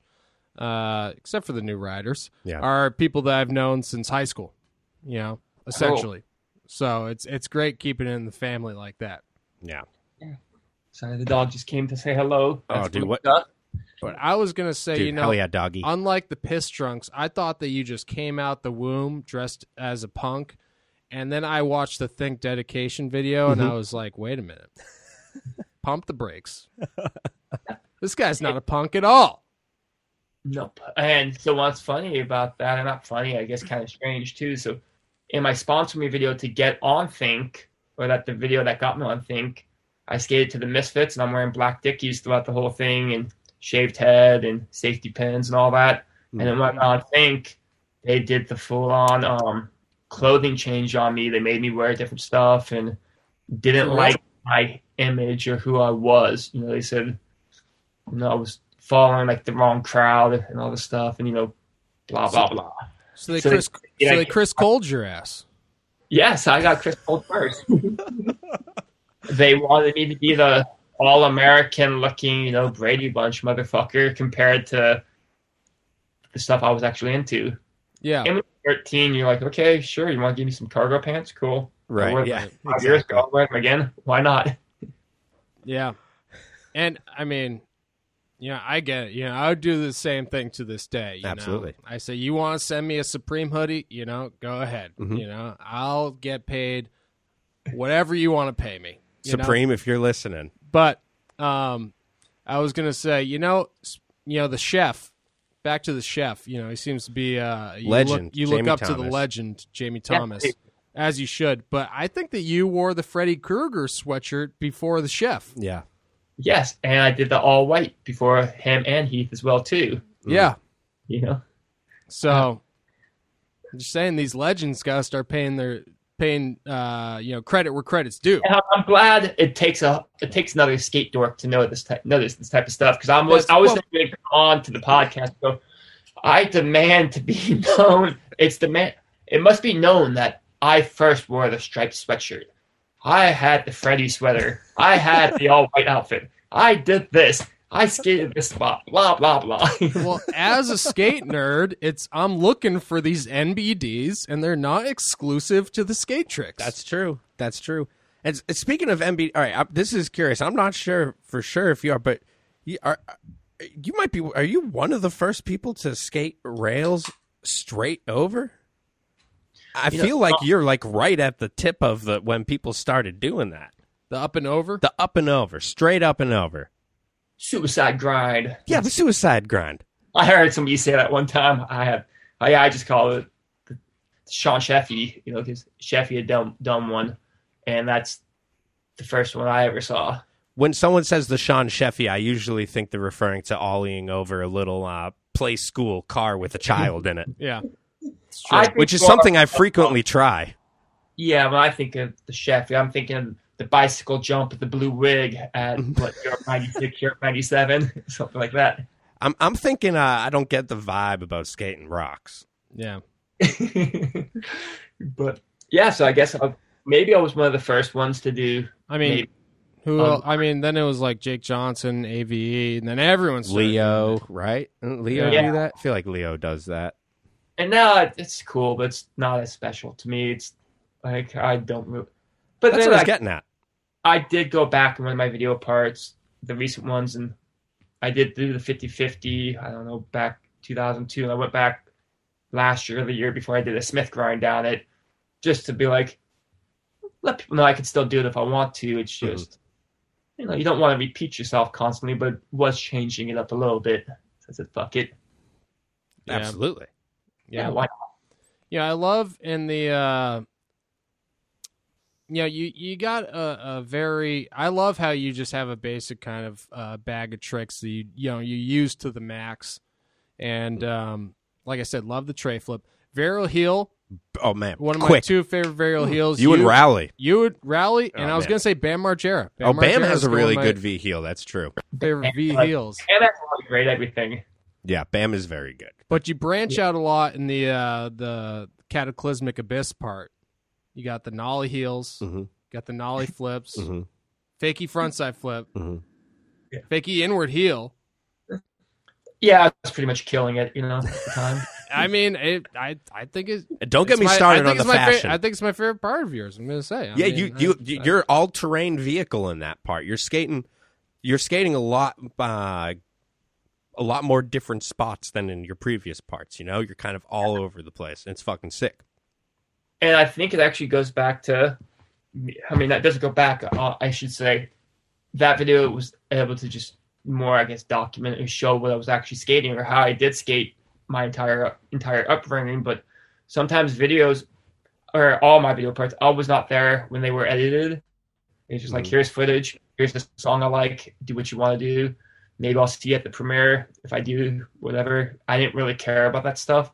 And now looking back, I should have actually, been a part of it, but it wasn't a big deal to me because I was more concerned about actually being out there skating and hitting all those different spots. The video was like, whatever, fuck, it's just a video part. I want to be out skating. Right. But that one was, not to like jock myself, but it was a special one because it did finally, I think it did capture that like going fast, and I actually had more tricks than a lot of people thought. Because people, sometimes they only see what you can do in the video, so they go, oh, you can only do pop shoves and kickflips. I'm like, well, I just like to do those tricks. I can do other ones, but you don't always want to, film something or it's just not being documented or whatever. You didn't say, oh, if you could do pop shoves like me, you'd be doing them all the time too, motherfucker. Okay. You got great fucking pop shoves. Me, would be doing them all the time too. Thank you. If you could backlip like me, dude, do backs and lip slides like me all the time. Yeah. And don't think we didn't see the back tail. You did. You backtailed that handrail too. Oh, that's a great tail. Dude, it was fucking sick. I do like the front tail. I all the way over to. Exactly. But yeah, I'm a big fan of your pop shove. It's big fan of your shove 5-0s. Just, dude, they're fucking great. Just like the tray flips, just like the varial heels. Those tricks. Your bag of tricks, as you say, obviously back lip as well. Like they're the ones we see a lot of for a fucking reason. They're really good. Thank you. But they're not the only things you got. You're throwing fucking heel flips all over the place too. And people aren't saying, "Oh, he's a heel flip guy." No, but as a kid, I was a heel flip guy. I couldn't kick flip without turning my body, so I learned heel flips, and so I was a heel flipper, and then occasionally they come out still because they're fun. I just like to do what's fun, what feels natural, and what's good, and and then you hit a point. Sometimes you feel like maybe, or you've been told you've done the trick too many times, so you stop doing it, and then you realize you kind of miss your friend. It's like you stop doing something. You're like, why did I stop doing that? I always liked that trick, but like I became insecure with things like, oh man, I guess I'm gonna go backlip something. I probably shouldn't do that because photographers tell me, oh, what, are you gonna backlip it again?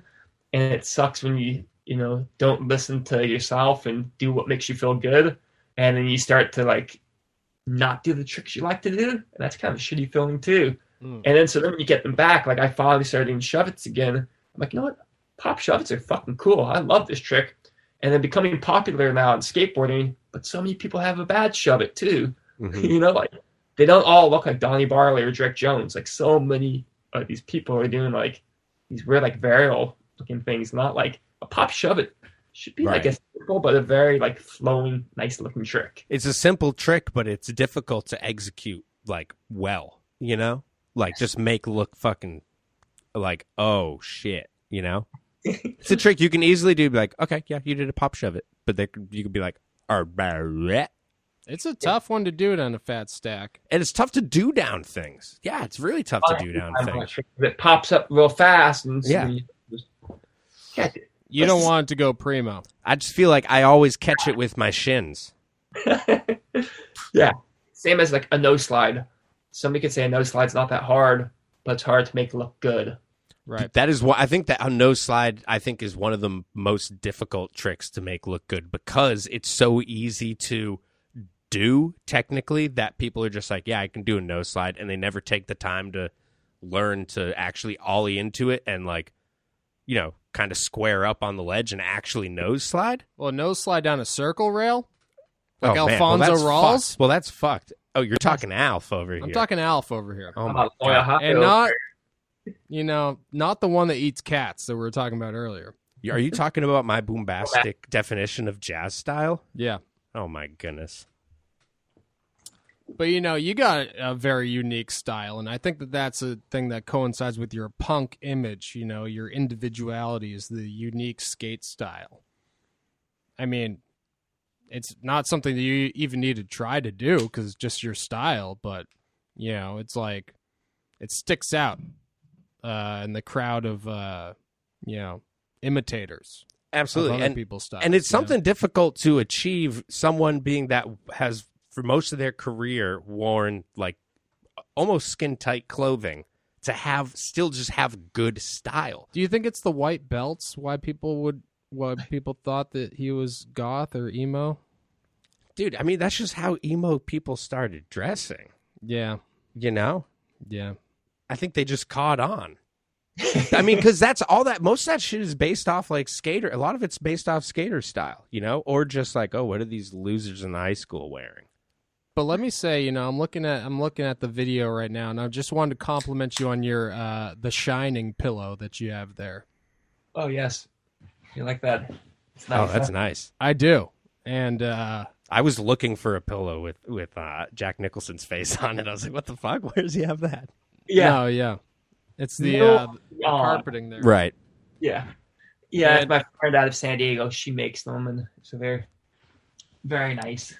And because I happen to like movies, so I wanted to mention your Tim Burton inspired graphics. Is that your favorite director? Definitely one of them, especially at younger years. Seeing like Edward Scissorhands as a kid, just something special, and then it's awesome. I got older, like Big Fish. Just seeing these movies, I'm like, wow. Just some of the stuff spoke to me, whether it's the writing or cinematography, and just typically the fact that it's outsiders, that they're looking for love and maybe not being accepted, but yet they're actually very kind-hearted people. It's just they don't always fit in. That's kind of how I felt with skateboarding. So it's like a sense of belonging when watching some of his films, I think. Yeah, I love that. I just like movies. I like cartoons, movies, and I do too. There's something that's kind of like dark and cartoony about all of his movies. I haven't seen any movie of his past Big Fish, honestly. I hear they're not as good, but yeah, there's something like Edward Scissorhands where it's like, dark and goth, but there's something that's so lighthearted about it too that, I really love. But, and that's why skateboard graphics based on stuff that I liked, where, I mean, like, you guys are from Boston. One of my first boards was the Modern Lovers, because just obviously a fan of the Boston music scene, and just the logo looked so great. Maybe a lot of kids at the time, they didn't know who it was, but then maybe somebody at the skate shop might, if they knew what it was, they could tell the kid, oh, this is based upon a band, Jonathan Richman on the Modern Lovers, and that kid might hear that band and they might get fucking inspired. It might help them start a band or go listen to music or not be scared to dress the way they want to dress or little things. That's why I always put bands and movie type stuff on my boards, because I wanted it to be like once again a sense of belonging for somebody, whether it's you two as 13-year-old kids seeing something that you also already knew and you're like, hey, this guy's all right. He was also into that. Cool. Maybe I have a chance where I could also be a pro skateboarder because I'm also a weirdo or a freak, or I love this shit and I could be inspired to do what I want to do because obviously it's worked out for this guy. Little things like that are kind of cool. To thine own self be true. Mm-hmm. Exactly. Yeah. And, I mean, we got the T. Eddie Award for Freaks and Geeks for Fancy Lad. So you're preaching to the choir over here. Absolutely. Rachel and I, we just rewatched it about a month ago. We put it back on. We started watching Malcolm in the Middle again. Another great show, but love Malcolm in the Middle. So, we put Freaks and Geeks on one day, and we just fucking went through the whole thing. Still had the DVD box set, of course, and when that came out as a kid, watching that with my parents, that was fucking huge, production, something amazing. The soundtracks, let alone all the different Who songs they use in it. Yeah. And you look at them like, man, the dorks or the geeks are actually the coolest ones in there. Yeah. You're like, how special are those people. I mean, when you see Franco at the end, you know, playing Dungeons and Dragons with them, he realizes, you know, these geeks that he's making fun of are actually... He has more in common with them than he could have imagined, you know? And that's how dorks and nerds are always the coolest people in, you know, in real life. Yeah. Everything we love, the fact we're using this Zoom right now talking about this or music, that typically what society calls the dorks, but they're the ones that inspire us the most and make all the coolest shit. Right. Because it's just cool. So that's like the ultimate compliment, like that T-Eddie award. You can't beat that, you know? No, you can't. Yeah. And you know, my friend Matt Taylor the other day, he actually told me that I was punk. Oh, really? Just a fun little fact. Damn. Oh, yeah? That's interesting. That's nice. That's nice for people to say that. I was expecting Matt Tomlinson again, so when you said Matt Taylor... Yeah. Well, they mentioned that they're both Matt T's, and Matt Taylor says that he knows that Matt Tomasello has surpassed him as the Matt T. Yeah, the Matt T. I call him Matt Tomlinson, Matt Tomasello. I apologize, Matt. You know, let's make sure that on the record. He's going to be pissed. I don't want him pissed. But, you know... My ass. Actually, you know, what's funny I wanted to mention was you actually had a friend trick in our friend's video part that we just had on the podcast. Well, Matt King filmed it. It was Kyle Seidler's part. Oh, yeah, that's right. And you had a guest trick in there. I did. Yeah, it was like an ollie into a bank and then like a ride on 50-50. Yeah. Do you remember that? Gapped out, 50-50 and shit. Mm-hmm. Yeah, it was hyped. And nice. He part of that switch pop shove it revert. Yeah. Yeah, it was fucked.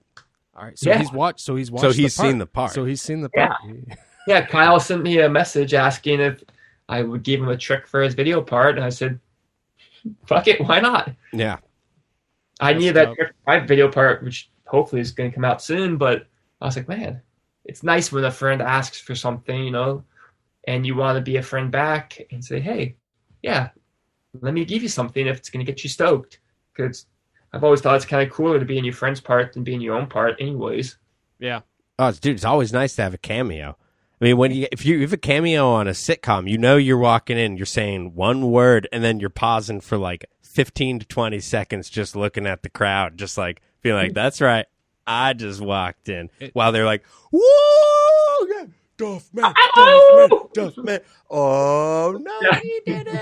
It must be how Bam felt when he gave Ardo that nose grind in Sorry. Oh, my God. That's right. Probably exactly how it was. Dude, there's something special about having a cameo on your friend's part. And especially Kyle and I, we are friends now, but we had only met each other one time, and it was at the America video premiere, and he let me know he was a big fan growing up. So, you know, I thought it would be special for him. Like, if he's reaching out asking, it's kind of like, pipe dream, I guess, or not to sound arrogant, but, you know, he was probably expecting me to say, nah, or he also... Or not even respond. Yeah, or he was like, it could be anything. It could be a no slide on a curb if you want. And I was like, actually, I got something cool for you.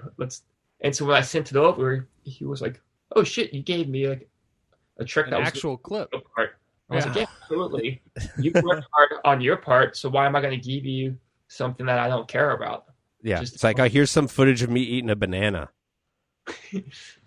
I did that. I did send him an apple on Wednesday. Yeah. I do these apple videos, you know, like... Inspired by Mike V, eating that apple. Yeah. But yeah, you gotta... It's important, you know, and same thing, like when I had Trick and Ben Cato's part before, and I gave him, I think, one of the gnarliest things I've ever filmed, because if a friend was asking, once again, it's like, yeah, I'm going to give this kid that looked up to me as a kid when he was a kid something like I could either give him dog shit or...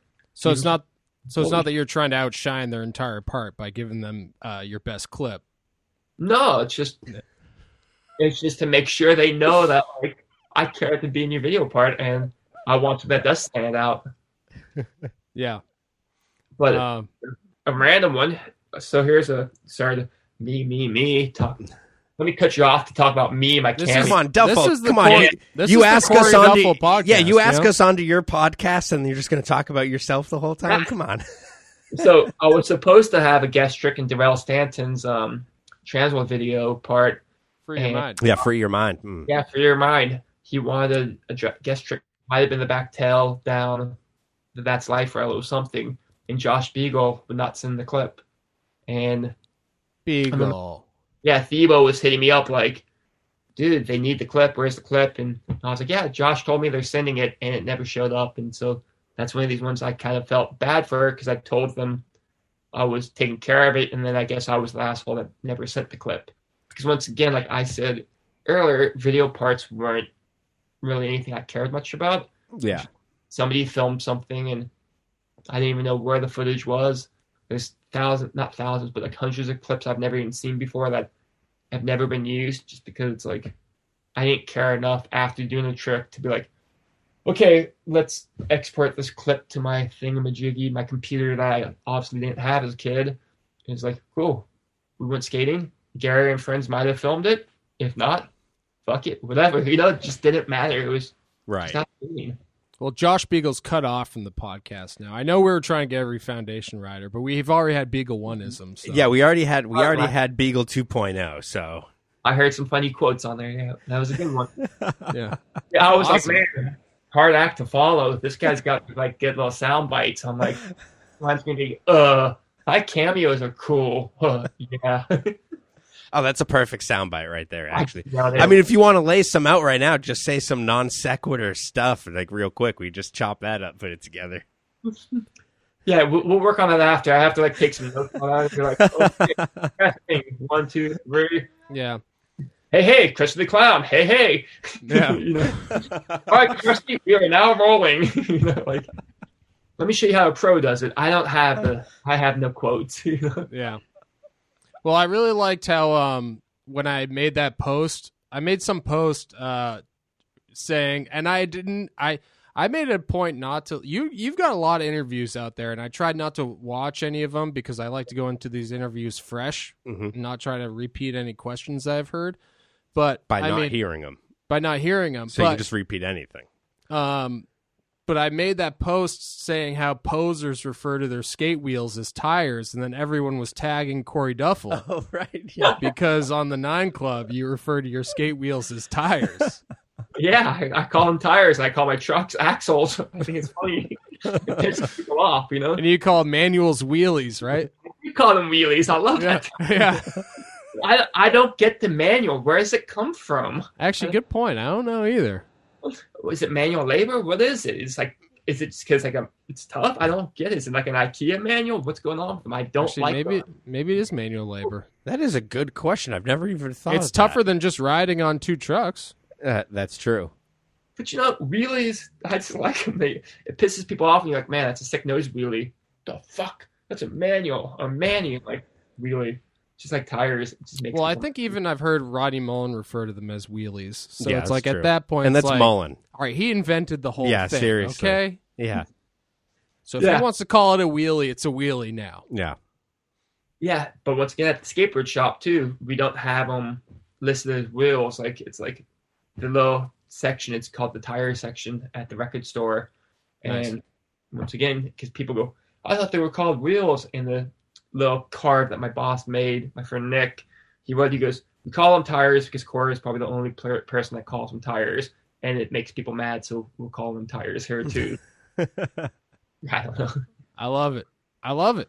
People take it too seriously. Hey, they serve the same purpose. It doesn't matter if it's a wheel, it's a tire, it's a round thing. You need 4 of them on your skateboard. I mean, you could say that we're taking this seriously by really divulging into every little scrutiny of skateboard history, but also we don't. It's a toy, and a lot of people think that all we do is troll people by the videos that we put out because it's not legitimate skateboarding or it's circus tricks, what have you. Yeah, you fucking circus tricks and all that, but since we already call them tires on the 9 Club, now we're gonna call them donuts because this is the Fancy Lad podcast.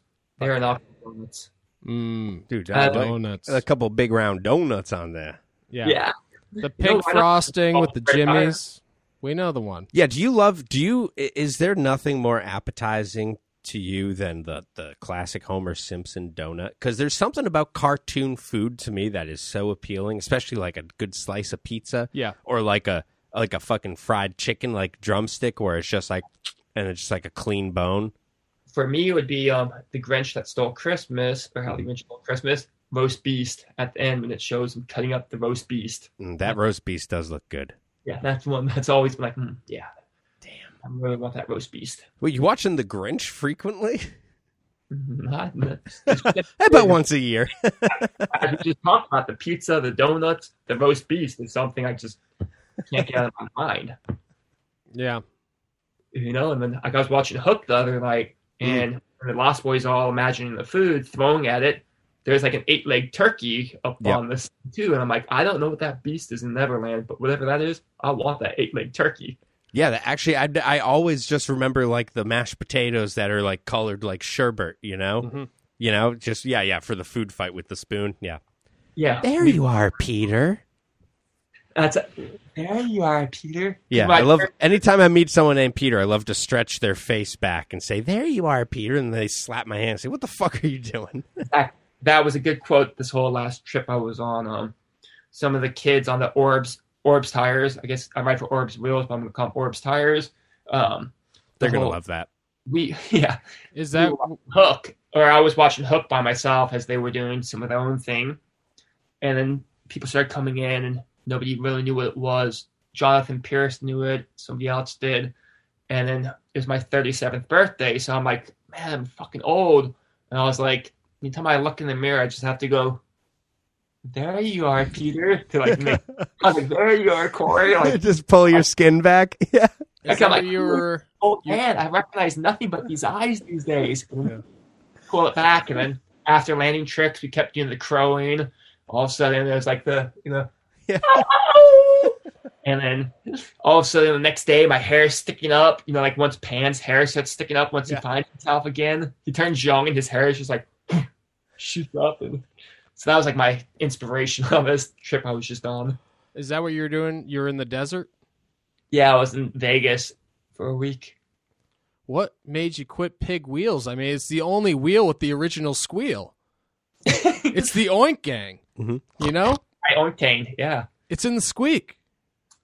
I love Pig, and I was on the team for 20 years, and it just Orbs hit me up. My buddy Jason, who owns Welcome, he asked if I would be interested in riding for Orbs, and I said, fuck yeah, let's do it. He said we want to go on a trip to Area 51. We want you on just to be you and do what you want to do. And I was like, you know what? That sounds really cool. Pig, I would ask for a box of wheels. I couldn't even get packages anymore. I hadn't had a pro model wheel in like 8 years, maybe 10 years. I was like, I'm riding for this company that I don't want to sound lame and say I wasn't being appreciated, but that's how I felt. I didn't feel a part of the family or something that I truly actually loved. And I should have left Pig back in 2005 when Josh Beagle quit because Pig was his company. Yeah. And they took Pig away from him and kept it running. But that was Beagle's company. And so I actually always kind of felt lame to continue riding for the company that my friend Josh put me on that he was no longer a part of. But sometimes you just get scared to leave. And finally it felt right to be like, I've quit Foundation. And this is nothing ill towards Tomato or my friends over there. I love everything about Pig. I think Pig is a cool company. Yeah. It just no longer felt like home to me. And when different time. Times change. Yeah. I was like, man, these fucking weirdos want me on the team with them? Fuck yeah. And I went to Vegas with them.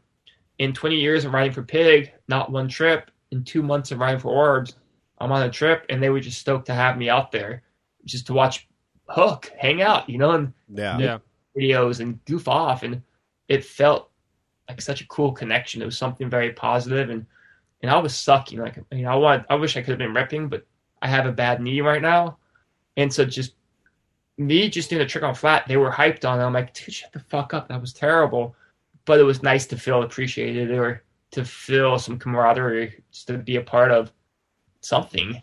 It was nice, we all like to be hugged and feel, some kind of respect, and they were kind of talking like how you guys are talking, where it's making me blush. Where I'm like, I don't want to talk about those old video parts. But, well, you're a living legend. It makes sense, Oh yeah. There he goes, blushing excited about it, and it was kind of neat. I was like, I don't want to talk about this. That's all.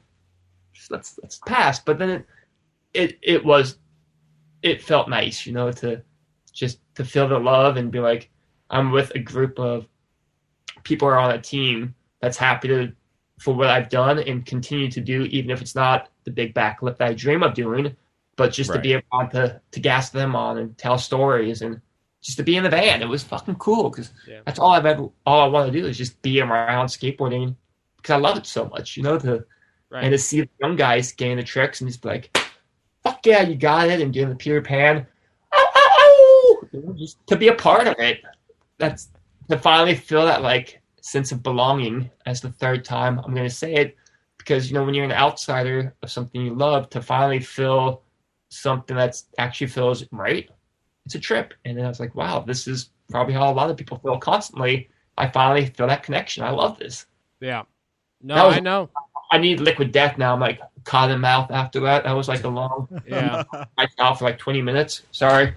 No, that's fine. Grab a Liquid Death. I mean, we mention it all the time, you know, that, I mean, you know, Jason Saleya, you know, with Welcome, you know, that's been, when they started, that was, you know, an inspiration to, you know, for the company, just to even start a company in general. But, you know, we always mentioned how, you know, skateboarding is, you know, such a counterculture thing in its own, but we feel like it's, you know, in the counterculture, we're like a complete outcast as well. So it's a strange feeling when you feel that way.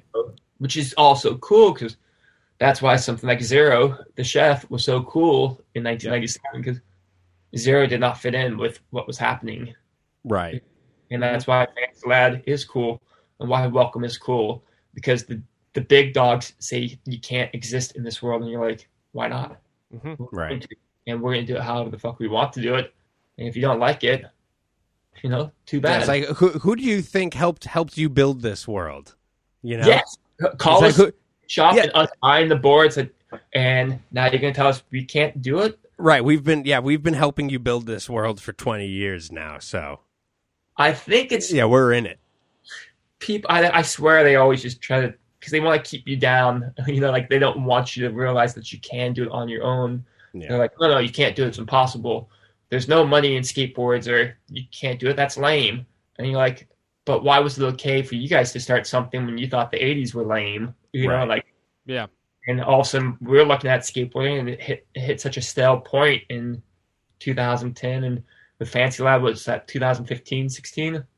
No, well, it came out in 2011, but it didn't really, didn't gain traction until about 2015. Yeah, that's probably when people started noticing for sure. And I guess that's because YouTube and Instagram were a bit more popular at that time, and we could actually see that we don't only have to see nollie heel crook nollie flip thingamajiggies out. It's okay to be like, skateboarding is fun. There's cool shit happening. Right. Do we really have to only watch this fucking gigantic 5.0 on something? Because even myself, I loved chomping, you know, back in the Gary and Friends days, but there is nothing more boring than watching a handrail part now, unless it's a 90s or Y2K part. Right. Watching a full part of rails now, I'm like, I agree, and it's great to hear from a rail chomper. Seriously, honestly, thank you. What a fucking breath of fresh air. Yeah, honestly. And it's like, or people are like, how come you don't get gnarly anymore? I'm like, that was a chapter in my life that I wrote already. I'm working on new stuff that's a bit more fun now. Yeah, rails can be fun, but they lost the danger or the excitement to them.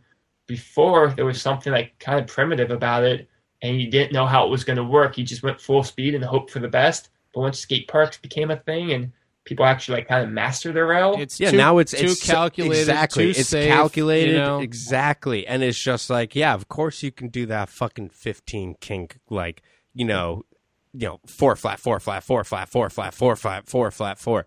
So I'm sure you've fucking been skating handrails your whole goddamn life, you know. But yeah, there's something so raw about skating like a fucking crusty ass like 14 stair rail behind like a grocery store, you know, like. That's fucked. Like that. What part is it? Is it cataclysmic or is it that's life? The 50 you do and you just fucking land like primo. It's fucking. Are you talking about the iconic That's Life intro? Yeah. Slam? Okay. That's right. It is. That's right because it's in the intro too, and it's the cover of the video. Where it cuts into King Crimson. And dude. How many kids you think bought that record thinking that whole album was going to be all bangers, and then they're like, "What is this prog rock weird shit that I just bought?" You know? Yeah, I love that album. But speaking of King Crimson, do you think this is a good time to go into one of our segments of Coffee Talks with Bigzo?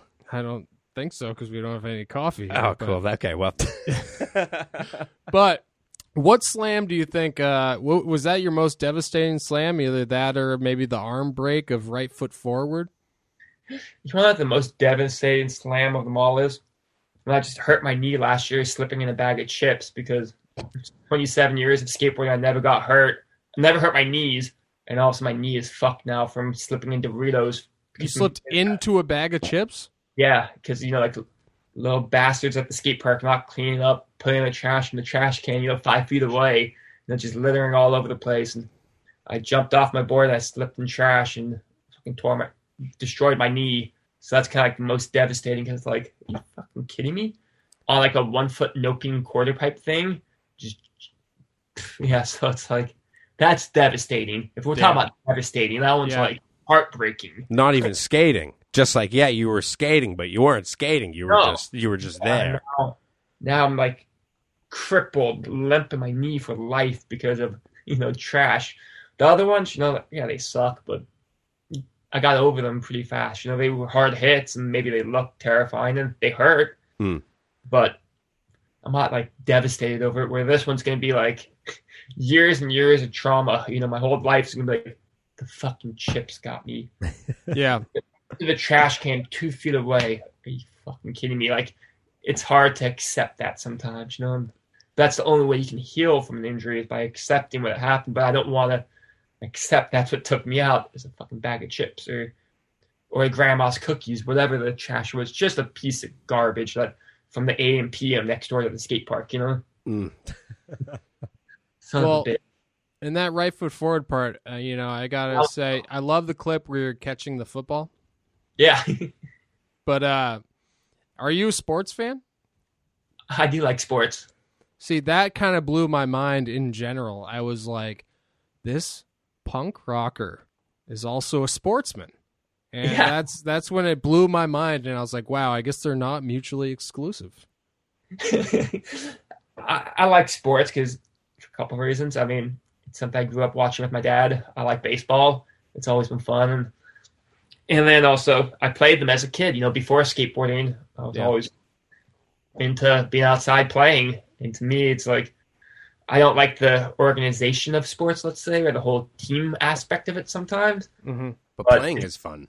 Yeah, exactly. Are you going to tell me playing a muddy game of football with your friends is not a good time at times, or fucking hitting a tennis ball, whatever it is? If you're outside with some homies, you can make fun out of it. And so for a long time, I pretended I didn't want to admit that I liked the sporting events, because skateboarding is fuck jocks. Jocks suck. Well, jocks do suck. In all honesty, let's not let jocks off because there are people probably listening to this right now that are still dealing with jocks. Of course, but then you realize I started realizing the skateboarders were the biggest jocks I ever met. Anyways, it's the biggest frat party of cool guys of telling you what's cool or not cool. Or who you're... Yeah, and that's another thing we need the young listeners to know, too, is that skateboarding is full of jocks as well. It's spoiler alert. It is, honestly. Negative people in general, because most of us are insecure or you don't know what's going on, so you hurt what you don't understand, You just, So it's, and then finally one day I was I like baseball. Why am I going to deny the fact that I like watching baseball? Hit a point, I was like, man, I have a Steve Young jersey. I like my football jersey. I think this is cool. And people are like, why the fuck are you wearing that? You don't even like football. I'm like, actually, I do like football. Yeah, that was. I love it. That was one of the most mind-blowing things, honestly, to see Duffel in a football jersey. But it makes sense because you can appreciate competition. You can appreciate people out there trying to do their best at something that they've devoted their life to. You don't necessarily have to appreciate the toxic masculinity that comes along with it, which isn't necessarily has anything to do with it. It's just all these other things that have been sewn into it, you know? But I love that it comes down to, you know, still being an individual because, you know, it reminds me of the guy from LCD Sound System.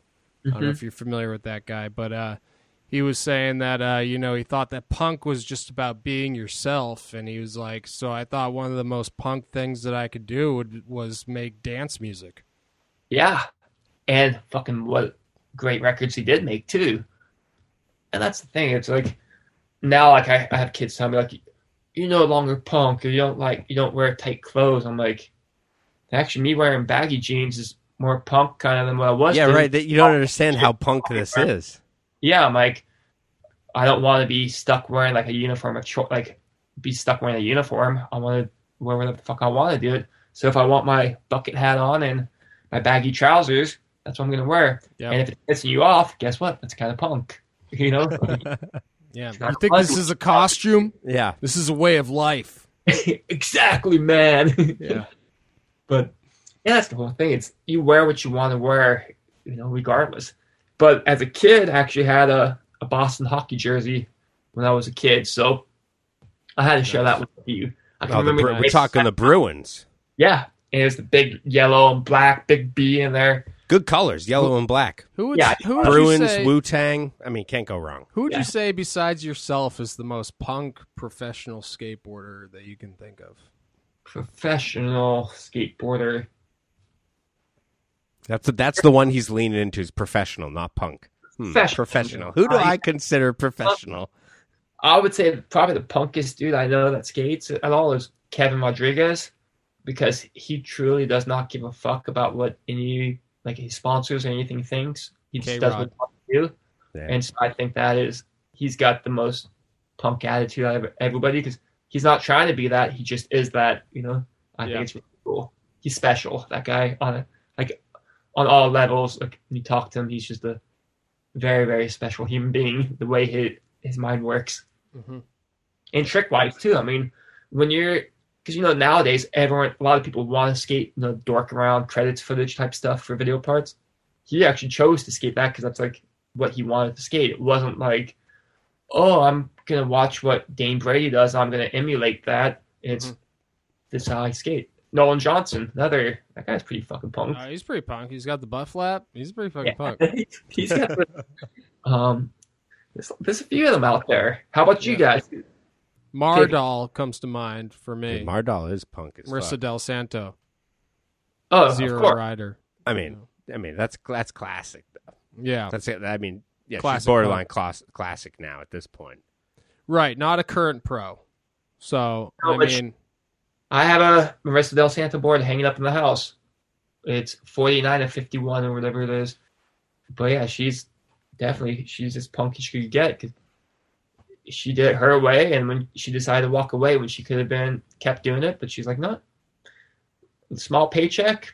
No, I'm going to go do what I want to do. I'm going to go play guitar in my band, go thrift store shopping, and do what I want to do. Exactly. That she's punk. I think my favorite punk pro skater currently is Bigzo from Fantasyland Skateboards. Hell yeah. Yeah. Sick. That's a good choice, right? Thank you. Thank you, man. And then, you know, maybe Pigpen, maybe Jub. Who knows? Are they current? Are they pro? still They're not current. They're not current. I was gonna say. Right? I didn't know Jub was. Thinking of a I current didn't pro. know Jub was in the running. But speaking of Jub, all right. What is your love? You do a lot of big drops, like straight drops. You did at least. How do your knees handle that these days? You still doing the big drops, or are you still feeling the wrath of those? I see that's why it's so devastating about the trash. Because of the chip bag. Yeah, I never had a knee injury, and when I had the surgery done, when they opened me up, they're like, "Hey, your knees look like a teenager's knees. Like, your knees are incredible, minus this." So yeah, I never had any like injuries from like the big jumps and all that. It's just like little things, little fuck ups got me, you know. Because you did some big drops. I mean, Gary and Friends Yolly off the back of a bus over some barbed wire. I remember that for sure. But you also, I think, is it Caddick? No, I think it's, maybe That's Life. I don't know. You'll probably know. Big ones. I like to There's like a double loading dock almost. It's like 2 loading docks stacked. It's like an enormous double, just like 2-stair, you know? That was like a construction site in San Francisco. So it's full of, syringes everywhere, used condoms, all sorts of nasty, nasty stuff down there. All the good stuff. All the stuff you want to slam into. Yeah. Perfect kind of area for open wounds. Yeah. So the drop was like the whatever part. It was everything else that made that spot kind of hairy. Dude, I feel like it's hard to like keep your board under you for that long when you're just doing a straight drop. You know what I mean? That's why I always try to go with more speed. I never did just a straight splat. I feel like I always. Yeah, you never did like the true jub. You ollie off. Went out far with it too. Yeah. And I made sure my knees never smacked landing, and I wanted to make sure it was a nice all that I got to make it look good, have some speed. I never wanted it to be just a straight splat type dude, but I did do a couple. But you took some fucking tall ass drops though, Yeah, a lot of times that would be just being on tour and somebody seeing a spot and be like, DuffMan, you got that? Yeah. Oh, no. Clearly, it's just like, oh, there's a fucking obscenely tall drop right there. Yeah. Can you do that? I mean, we do that all the time. We see a spot and we say, oh, Floppy Tim's going to die off that thing for sure. Yeah. And then sure enough, we bring him back and he does. But then you know what? He gets a trick too. Of course. You got to double down. You got to eat shit and then get a trick. That's usually the way it happens, at least for me. Like that 50, like that big 50 that you do, and thinking that's life, where you land primo, and then you mean the one that's the photo from the intro? No, not that one. No, you're talking about shit. Yeah, yeah, I know what you're talking about. Yeah, it sucked. I got smoked, and it was skating a spot I didn't really want to skate. But once again, being brought and being told you should hit this, and it's like, all right, sure, whatever, fuck it, let's do it. I love the solo slam too, where you don't even go back and land it. Like in one of your newer parts, you have like the 50-50. It's like a crusty ass spot. Yeah, it's like a 50-50 like drop to 50-50, and you fall over to the other side. Yeah, I ended up making it again, but I was like, man, the slam just looks cooler. It's like the slam's better sometimes. Absolutely, for sure. It makes people talk sometimes. Heath Kirchart said it, And that's something I just consistently tell myself when I can only slam at spots. I can't get the make. I just say, well, you know what? The slam's usually better anyways. Hey, at least you're out there getting it, Getting the slams, yes, for sure. Yeah. That's how I feel like. People are like, man, skating must be hard. Or like, how long you been a pro skateboarder, blah, blah, blah. I'm like a professional, like, floor sweeper. I just dust the floor constantly. Like, I'm not ever making shit. I'm just eating shit constantly. Yeah. It's like I have a coworker who's in a fucking boot because they like tripped walking up the stairs. Isn't that so weird when that happens? Fuck, when people are like hurt from anything but skating, you're like, God damn, you are fucking, you're weak. Like, which sounds, it's mean, but honestly, it's true. But they are wimps. They are. They're wimps. Yeah. Like, it's like, damn. You're like, God damn, like I'm glad you don't see my shins right now, normal person, because they are fucking like, they have so many craters and just like discoloration, and like I eat shit. That is part of my diet. Yes, it is part of the diet, absolutely. And it's one of my favorite parts of the diet. One of the most nutritious, for sure, is the shit. We all eat shit skateboarding sometimes. Yeah, some of us eat shit skating, 3-5 stairs. Others eat shit hucking down. I don't know what's the most stairs you ever ollied. Yeah, let's get down. Let's get down to the brass tacks here. I don't know. I think it was probably 20 or 21, something like that. Christ, maybe it's a lot of stairs. That is a lot of stairs. It's a lot of stairs. The stairs they're old enough to drink. But I never went out looking, going, I gotta find, this 25 stair or whatever. It's just like, cool. I got, like, the big ones I've done, they were all just ones I got brought to, it wasn't like a mission of me being like, I'm gonna go do Guinness Book of World Records type things. That's not the way I've ever skated. It's still not that way. I think the whole, like, record setting and thing is so lame in skateboarding. Like, it's like skateboarding should be, like, spur of the moment sometimes. It should be, progressive and also just jazz. Like if you're not I was just going to say spontaneous jazz. Spontaneous when jazz. it looks the coolest, and that's when like styles look the best too, or when you actually don't know what you're doing, but you do know what you're doing, but you just go out there and you make it happen. That's like when It's in your muscle memory. looks nice, but when something's done perfect, you're like, no, that's cool, but I don't care for Stevie Ray Vaughan's guitar playing. I'd rather hear somebody like Kurt Cobain play guitar maybe, and somebody else could say I'm a complete asshole for saying that, but that's just me. What do you think about Stevie Ray Vaughan's guitar playing on Let's Dance by David Bowie? I didn't even know he did it on that. And Oh, I does? didn't either. Tom was flexing right there. He does. And so Let's Dance came out. That album actually came out today, 40 years ago or something. Yeah, that sounds about right. To this day? Yeah, to this day. Oh, So wow. spoiler. And for the listeners, today is what? What is it, April 14th? April 14th. I like Neil Young's guitar solos. Oh, Neil Young is one of my favorite guitarists. All right, I'm gonna list my favorite guitarists right now. Okay. All right. Well, I'm not in any particular order, but I got Neil Young, John Squire, Joey Santiago. Obviously Johnny Marr, and let's say, oh man, this is tough. I've already gone so deep. Oh God. Spiral Stairs.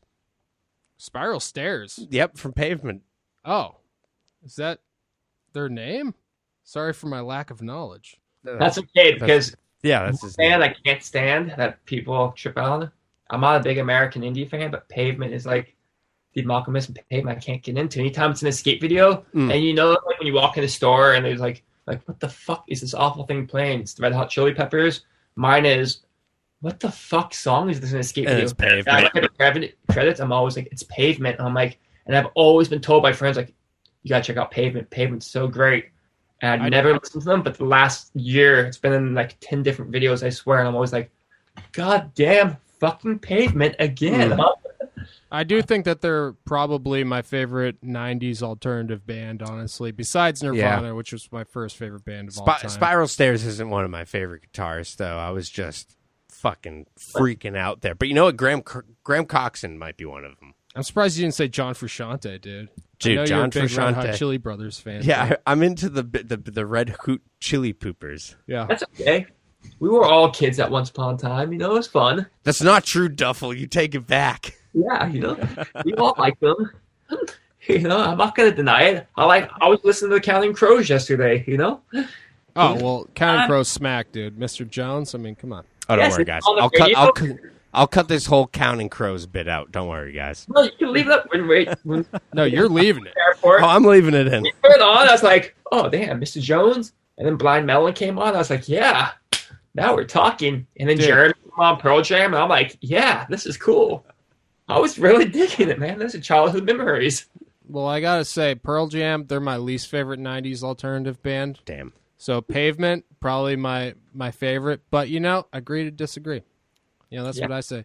There's something about Pavement where it almost seems all like it's so structured, but it seems so off the cuff that it's like almost falling apart at every like angle, that there's something so beautiful about it. And that's, I think that you would be able to appreciate that if you got into it, So this is a shout out to my buddy Kevin Jackson, who's always telling me, dude, Pavement. So he's been preaching that to me for years. And like I said, it has not hit me yet. And it's like one of those bands where there's a few bands like that, like Pink Floyd or something. I'll be like, I'm going to try Pink Floyd again. I'm going to revisit them. And it just never clicks. Like some bands, like I want to like them because I know they are amazing and they have stuff that's great about them. Maybe early Pink Floyd might tickle your fancy a little more. Stuff, of course. Yeah, of course. Pink Floyd songs I can dig, but like I put it on. I'm like, and that's how Pavement is. When I put it on, I was like, okay, I'm gonna listen all day. Well, it's like skateboarding being a performance art. It's like that's what I would always compare. A big inspiration to the company is like the sort of like indie scene of like the 80s or whatever, that like all the bands in Our Band Can Be Your Life. You know, the Minutemen, Sonic Youth, you know, Beat Happening, the Replacements, like all those bands that, you know, just have this just such sort of like punk aesthetic, but they're like very like pop bands at the same time. Like even like the music, but also like with the album art and like the art direction, even with Pavement too. And it's like so hands-on with everything that it's just a huge inspiration, you know? Yeah. And I will give them mad props because they are from Stockton. So to come from a, you know, shithole place and make something happen, it is cool. There's the appreciation for it, obviously. It's just, I can't. Do you play any music yourself? Nah. I'm just a critic. I'm like the worst nightmare. I have all these things to say about music, and yet I know nothing about it. Yeah, I mean, some of the biggest critics I know in skateboarding are the ones that you know aren't the most gifted, let's say, at skateboarding. You know, so and you got the soundboard behind you. You got the speakers. I'm curious what synth and what stuff you guys play. Oh yeah, well, you know. Tom, he's you know, he's jack of all trades. He's got a Moog himself, you know. Oh yeah. Synth, he's a big synth guy. Oh yeah. No, Tom was in a band. He plays we both play guitar, but yeah. I think of myself more of a vocalist, honestly. I'm not a very good guitar player. I can play guitar. And he plays better than me. So that's probably not true. There you go. Hey, both better than me, you know. I might play better than you by some fucking idiot's standards, you know? Yeah. Where, like, you know what notes you're playing, you know? Right, exactly, yeah. So what kind of synths do you have? Like an 808 guy or like 909, 303? What are we into? Dude, I have no synths. No, I was just kidding about him. My roommate's got a drummer from Another Mother Moog, and so it was just fresh on my mind. Yeah, Lebzo. Yeah, Lebzo. He's got, but... I mean, that stuff is too expensive for me. I just started using Ableton myself, and so, but I would love to buy a synth, but I don't want to pay $600 for one, or like more. Oh, too. But they seem like fun toys. Absolutely. Well, then, what kind of guitar are you guys jamming on? I've only had 2 guitars my entire life, and I've been playing for like 20 years, but I have a Gibson SG Standard from 1999. Just like AC/DC, Angus Young. Oh, damn. And I got a, let's see, I got this nice, well, it's a Mexican Telecaster, so it's this nice seafoam body. But I got the Tex-Mex Telecaster pickups in there. I've had that thing for probably like 12 years at this point. Fucking love it. Love a good telly, you know. I also have an Epiphone Dot, which is like a big like semi-hollow body. Yeah. And I put some like Seymour Duncan pickups in there probably like 12 years ago. But those two, I fucking like I get all the sounds I want out of those 2 guitars. Best guitar, I'll send you a photo of it later, but when I moved into the apartment I live in now, like probably like 6 years ago, there was an electric guitar in the trash, and it's this weird looking one. The body looks like a painter's palette, you know, like the one, like that weird like shapes, kind of like almost like a teardrop, you know, where it's like the thumb hole, but not, yeah. But yeah, it was a 1968 Tesco May Queen. So trash can. It was in the trash outside. It's a $1,500 guitar, and that's like that is like my baby. That's actually at my parents' house right now because I lent it to my dad because he liked playing it. But that's like a 3/4 scale guitar, and it has like a fucking like Bigsby built into it, and it's just fucking. Ooh, the way it hums, it's like you don't have to plug it in, and it sounds fucking distorted, like just acoustic. It's so nice. And then what kind of amp are you using mainly? I got a Blues Junior that I use mainly, which is Fender Blues Junior. Fucking nice, like little tube amp. Fucking, this is great. I used to play out of like a twin reverb, but those are fucking huge. Yeah, we have a big one. We have a JC120 in the back room, so that thing is shit. Big. Oh, so you do play music? You liar! I don't play. Rachel, my partner, she's got her whole little music room set up, whether modular synth, drum sets, bass, amps, all sorts of cool shit.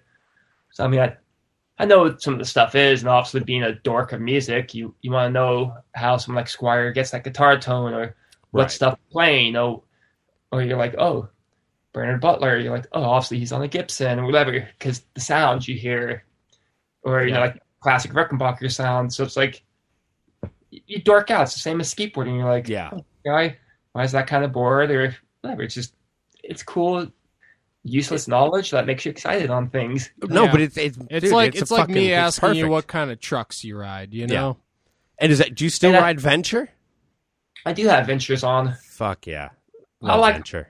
But then I'll ride Ace sometimes too, because I like those also. You know, it's like sometimes you just want to play with different things. Yeah. Thing about not being quote unquote pro or whatever. Ride whatever the fuck I want. I'm like, if I want to skate a fancy lad board or if I want to skate a 10-inch board now, go on. I can do it again without someone telling me that's lame or whatever, feeling insecure about it. And like, cool, this is fun. Or if, like, say someone said, you know, if you wanted to have a pro graphic for fancy lad skateboards. You know, what's stopping you? Yeah, what's stopping you? I mean, hey, how do we do this? Maybe in 9 months, once we could get these skateboards made, you know, let's do it. Once the glue shortage is dealt with. These stories are being told. Maybe we can finally do it. 2023 springtime, you know? Oh, my God. It's going to be a fucking beautiful year for sure. Absolutely. All right. Well, we're on. I'm going to talk to the art department. You know, we're going to be on this. Dude, you're in close contact with the art department, too. I am. So, cameos, guest boards, that's the route I've been taking these days. And to me, it's a little more exciting. It's more fun. We're talking full-fledged sponsorship here. Oh. Yeah. As long as you're okay sharing a team with Marissa Del Santo. Yes, I love Mar. Is Marissa getting on finally? Yeah, she's on. I get her on the board. You know, I told her when I started this thing, you know, I said, if I ever do something, you know, Mar, we better be doing this, you know, together. You don't have to ride for me, but I'm putting a skateboard out for you just because I love you so much. And she said, sure. So now. Well, that's what I'm planning on doing. Kind of a, you know, just do it and then ask for forgiveness afterwards. Mm-hmm. You know, saying, here's your pro model. Yep. Here's the money. Here's the royalties. But here it is. Yep. But she should have about 10 different pro model boards. Why not? I know. She should have so much. She should be so fucking rich. She is so good. She's just a cool person too. I mean, and she's cool. That's like the when you get down to the bottom of it, it's like, damn, she's so fucking cool. Yeah. Soundbite number 10, Marissa Del Santo. I love you, Marissa Del Santo. My favorite skateboarder of a long time, Marissa Del Santo. Kickflip front board, 12-stair rails. Marissa Del Santo. Kickflip melon grab a stair said I can only kickflip. Marissa Del Santo. Skating to better bands than I did. Marissa Del Santo skating to the Stranglers. Holy shit, that was sick. That was Marissa fucking sick. Has more of a broken arm than I did. Marissa Del Santo called me up for injury advice, talking to her. Marissa Del Santo. Remember in San Diego when we hugged last? Yes, I love her. She's awesome. And she's definitely somebody I think that's inspired more than just, you know, skateboarders or female skateboarders. She's every guy loves Marissa Del Santo. Every girl loves her. She rules. There's not many like her out there. Or I guess there's not any other like her because she is Mar. She's right, exactly. She's Mar doll. I mean, we're talking ghosts. You guys love me because I'm the only one. You know? Yeah, exactly. You are the DuffMan. That's what makes skateboarding special, not imitating others, you know. That's what talking about the punk skateboarders, you know, Sheriff Strawberry. I like stuff like that. Ben Cato, the people who are doing their shit. Fancy Lad, once again, it's cool because it's a niche market. It's your guys' own market. You're doing what you guys want to do, and you either get it or you don't. And if you don't, good riddance. And if you get it, welcome, enjoy it, have fun. Exactly. This guy fucking gets it. Dude, why didn't we get him on the marketing team earlier? Yes. Dude, seriously. I'm consulting for, you know, all sorts of stuff. Just give me a I don't know, pay me something. Send me some Pavement records, and hell yeah. I'll send you that 10-inch board that you were talking about. Yes, cool. Okay. Before we go, I just wanted to ask about the Ingmar Bergman Seventh Seal graphic with the death playing chess. Came from right here. Shit, Exactly. dude. Okay, that's for all the Patreon viewers. He flashed his tat. He flashed his tat. Are you sure that's not actually a Bill and Ted's Bogus Journey parody? It kind of does look so similar to it, right? Because the graphic kind of went all over the place, but it comes from obviously the film, but also my love for Scott Walker, because he did the song off Scott 4, and then also Swedish heritage, and apparently, you're playing chess with death, so it's just something I thought was cool, and it's my homage to Bergman and Scott Walker. Dude. But then they made it bright pink, because for some reason, at that time, 2008, 2007, Foundation thought all my boards should be bright pink. Pink and black, it fits your aesthetic there. Yeah, which was fine, but I was like, dude, it's a black and white film. Yeah. It should be kind of creepy, but once again, I didn't care enough to, put down. I was like, oh, that's cool. And death looks a lot different in the Ingmar Bergman film. That's true. Oh, yes. So you have seen it, though. Nice. Oh, yeah. Yeah, I subscribe to the Criterion channel. I don't know. We did, too, but it ran out, and we ended up paying for the Disney Plus instead. Because the Simpsons are on there. Yeah. That makes sense. You got to watch The Simpsons in 16:9. If you thought it was good in 4:3, wait till you see it with fucking a quarter of the visual gags fucking gone. Yeah, I know. What a shame, huh? Fucking shame. Really is a bummer. That's why I have all the box sets over there, just for that reason. You need the box sets. And speaking of which, it's good that you have the box sets of Freaks and Geeks, because when they uploaded those for streaming, they had to put all new songs on because they couldn't get the rights to everything. Exactly. Same thing happened to the Wonder Years. And it's the same reason why same skate thing happened videos... to the end on DVD. Right. Let's talk about the one thing, the fucking end. This one goes out to my friend Luis Arnold. Come on, the end is not Tom Petty. It is Queen and David Bowie. Right. Yeah. We talked about... We get negative and mean right now. For all you viewers out there listening that think it's Tom Petty, and there's nothing against Tom Petty, that song does not work with the end. It ruined the part. It ruined the part. Absolutely. Yeah. They should not have put it back on VHS or DVD after that. It should have just been done with. If you don't have a copy of the white video with Queen and Bowie, you do not own the end. It's a weird second choice too, because they go from like the ultimate like duet song, oh, this is Bowie and Queen, to just Tom Petty. Which, Bowie and Queen makes sense for fucking Klein and Kirchart, Yeah. Petty? No. I'm sorry. And, here on the Face Lab podcast, we love Tom Petty. We've talked about this before. It's true. Actually, you know what? Before we even had you on, we were talking about Tom Petty, honestly. I sold Strawberry's record today, so Petty was on my mind, too. Yeah, okay. Well, that's good. So this is nothing against Tom Petty. This has nothing to do with him. This isn't his fault, but man, they fucked up. We made a joke that Tom Penny sounds like Tom Petty. And that's a good joke, you got to admit. You got to admit. No one else is thinking of replacing the two T's with two N's, But yeah, that's how we should end it. They fucked up on that, and if that's it. My friend Lou, him and I get in arguments about it all the time. And I'm like, I know Lou's gonna be listening to this, so Lou, love you, but that shit sucks. There's no argument, okay? You're right. Yeah, Lou, I'm sorry. I don't know what you're arguing about, bro. You fucking lost. Straight up. One of the best video parts of all time, please. Song, everything about it makes it fantastic.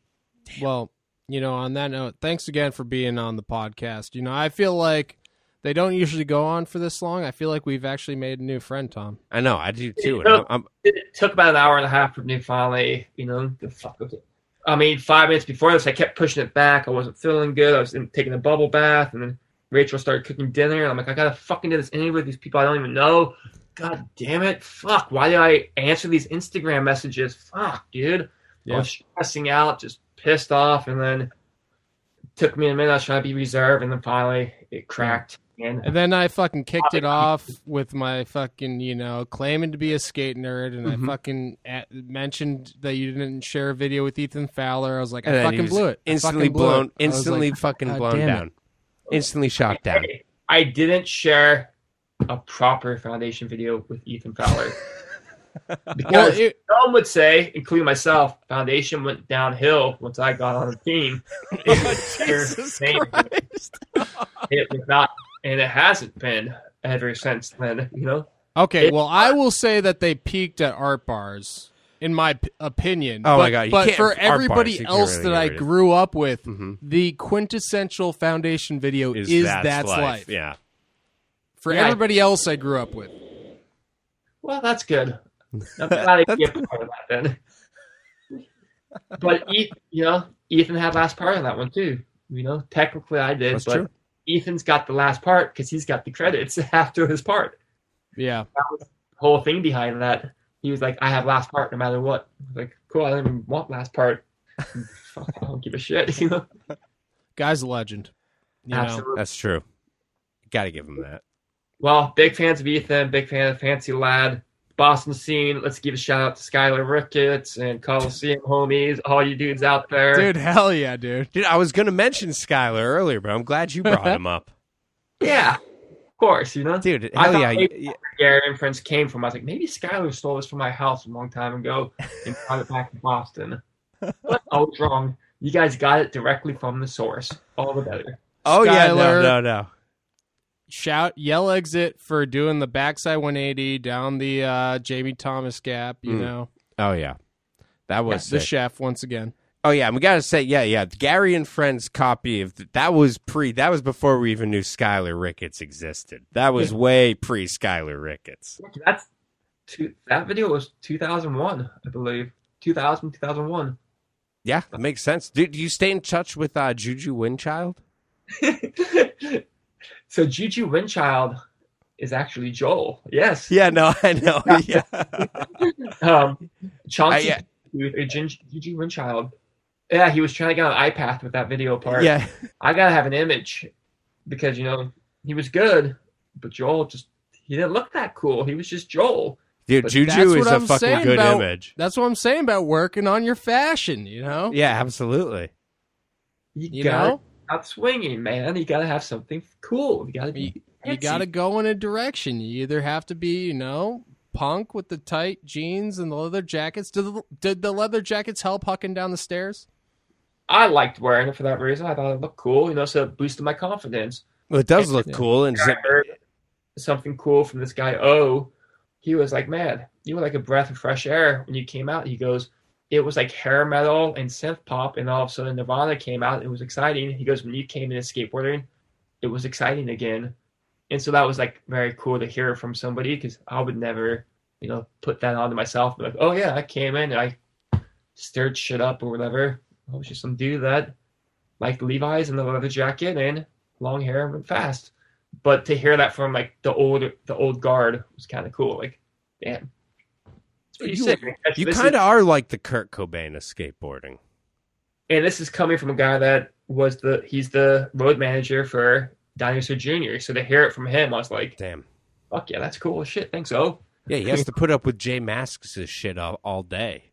Yeah. He has to go, yeah, okay, Jay. Yeah, I know you I skate. Get it. Okay, yeah. I get it. You want to go to the noodle place in Amherst. You can daffy on a board. I get it. You skateboard. I guess we got to end this. It's hard to walk away from your friends, and it's nice to know that there's friends out there in Boston. Well, you're more than welcome to come anytime. One of these days I shall. It's getting nice out now too, right? Yep. Oh yeah, dude, it's been beautiful. Fantastic. Well, thanks for having me, guys. Hopefully, thanks for being on.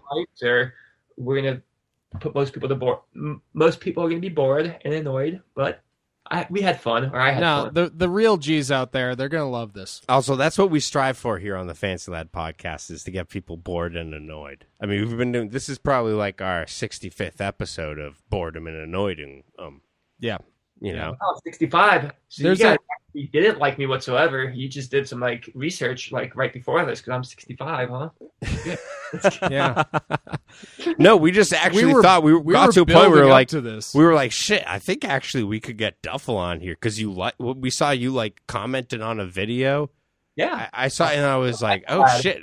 I was like, Duffel actually might be aware of our existence. We might actually be able to get Duffel on here. Yeah, we were building up to this. We wanted to get, some big names on, like, Dane Berman and Beagle before we asked you, because we're like... That's why we got our boy Dane. That's the main reason we got our boy Dane on here. We got our boy Ryan Gallant on here. We said, all right, we need you need your big wigs on here. So we can... Gallant, man. Fucking huge. I mean, he's... dude, Gallant. I was in the video with him, so that was cool.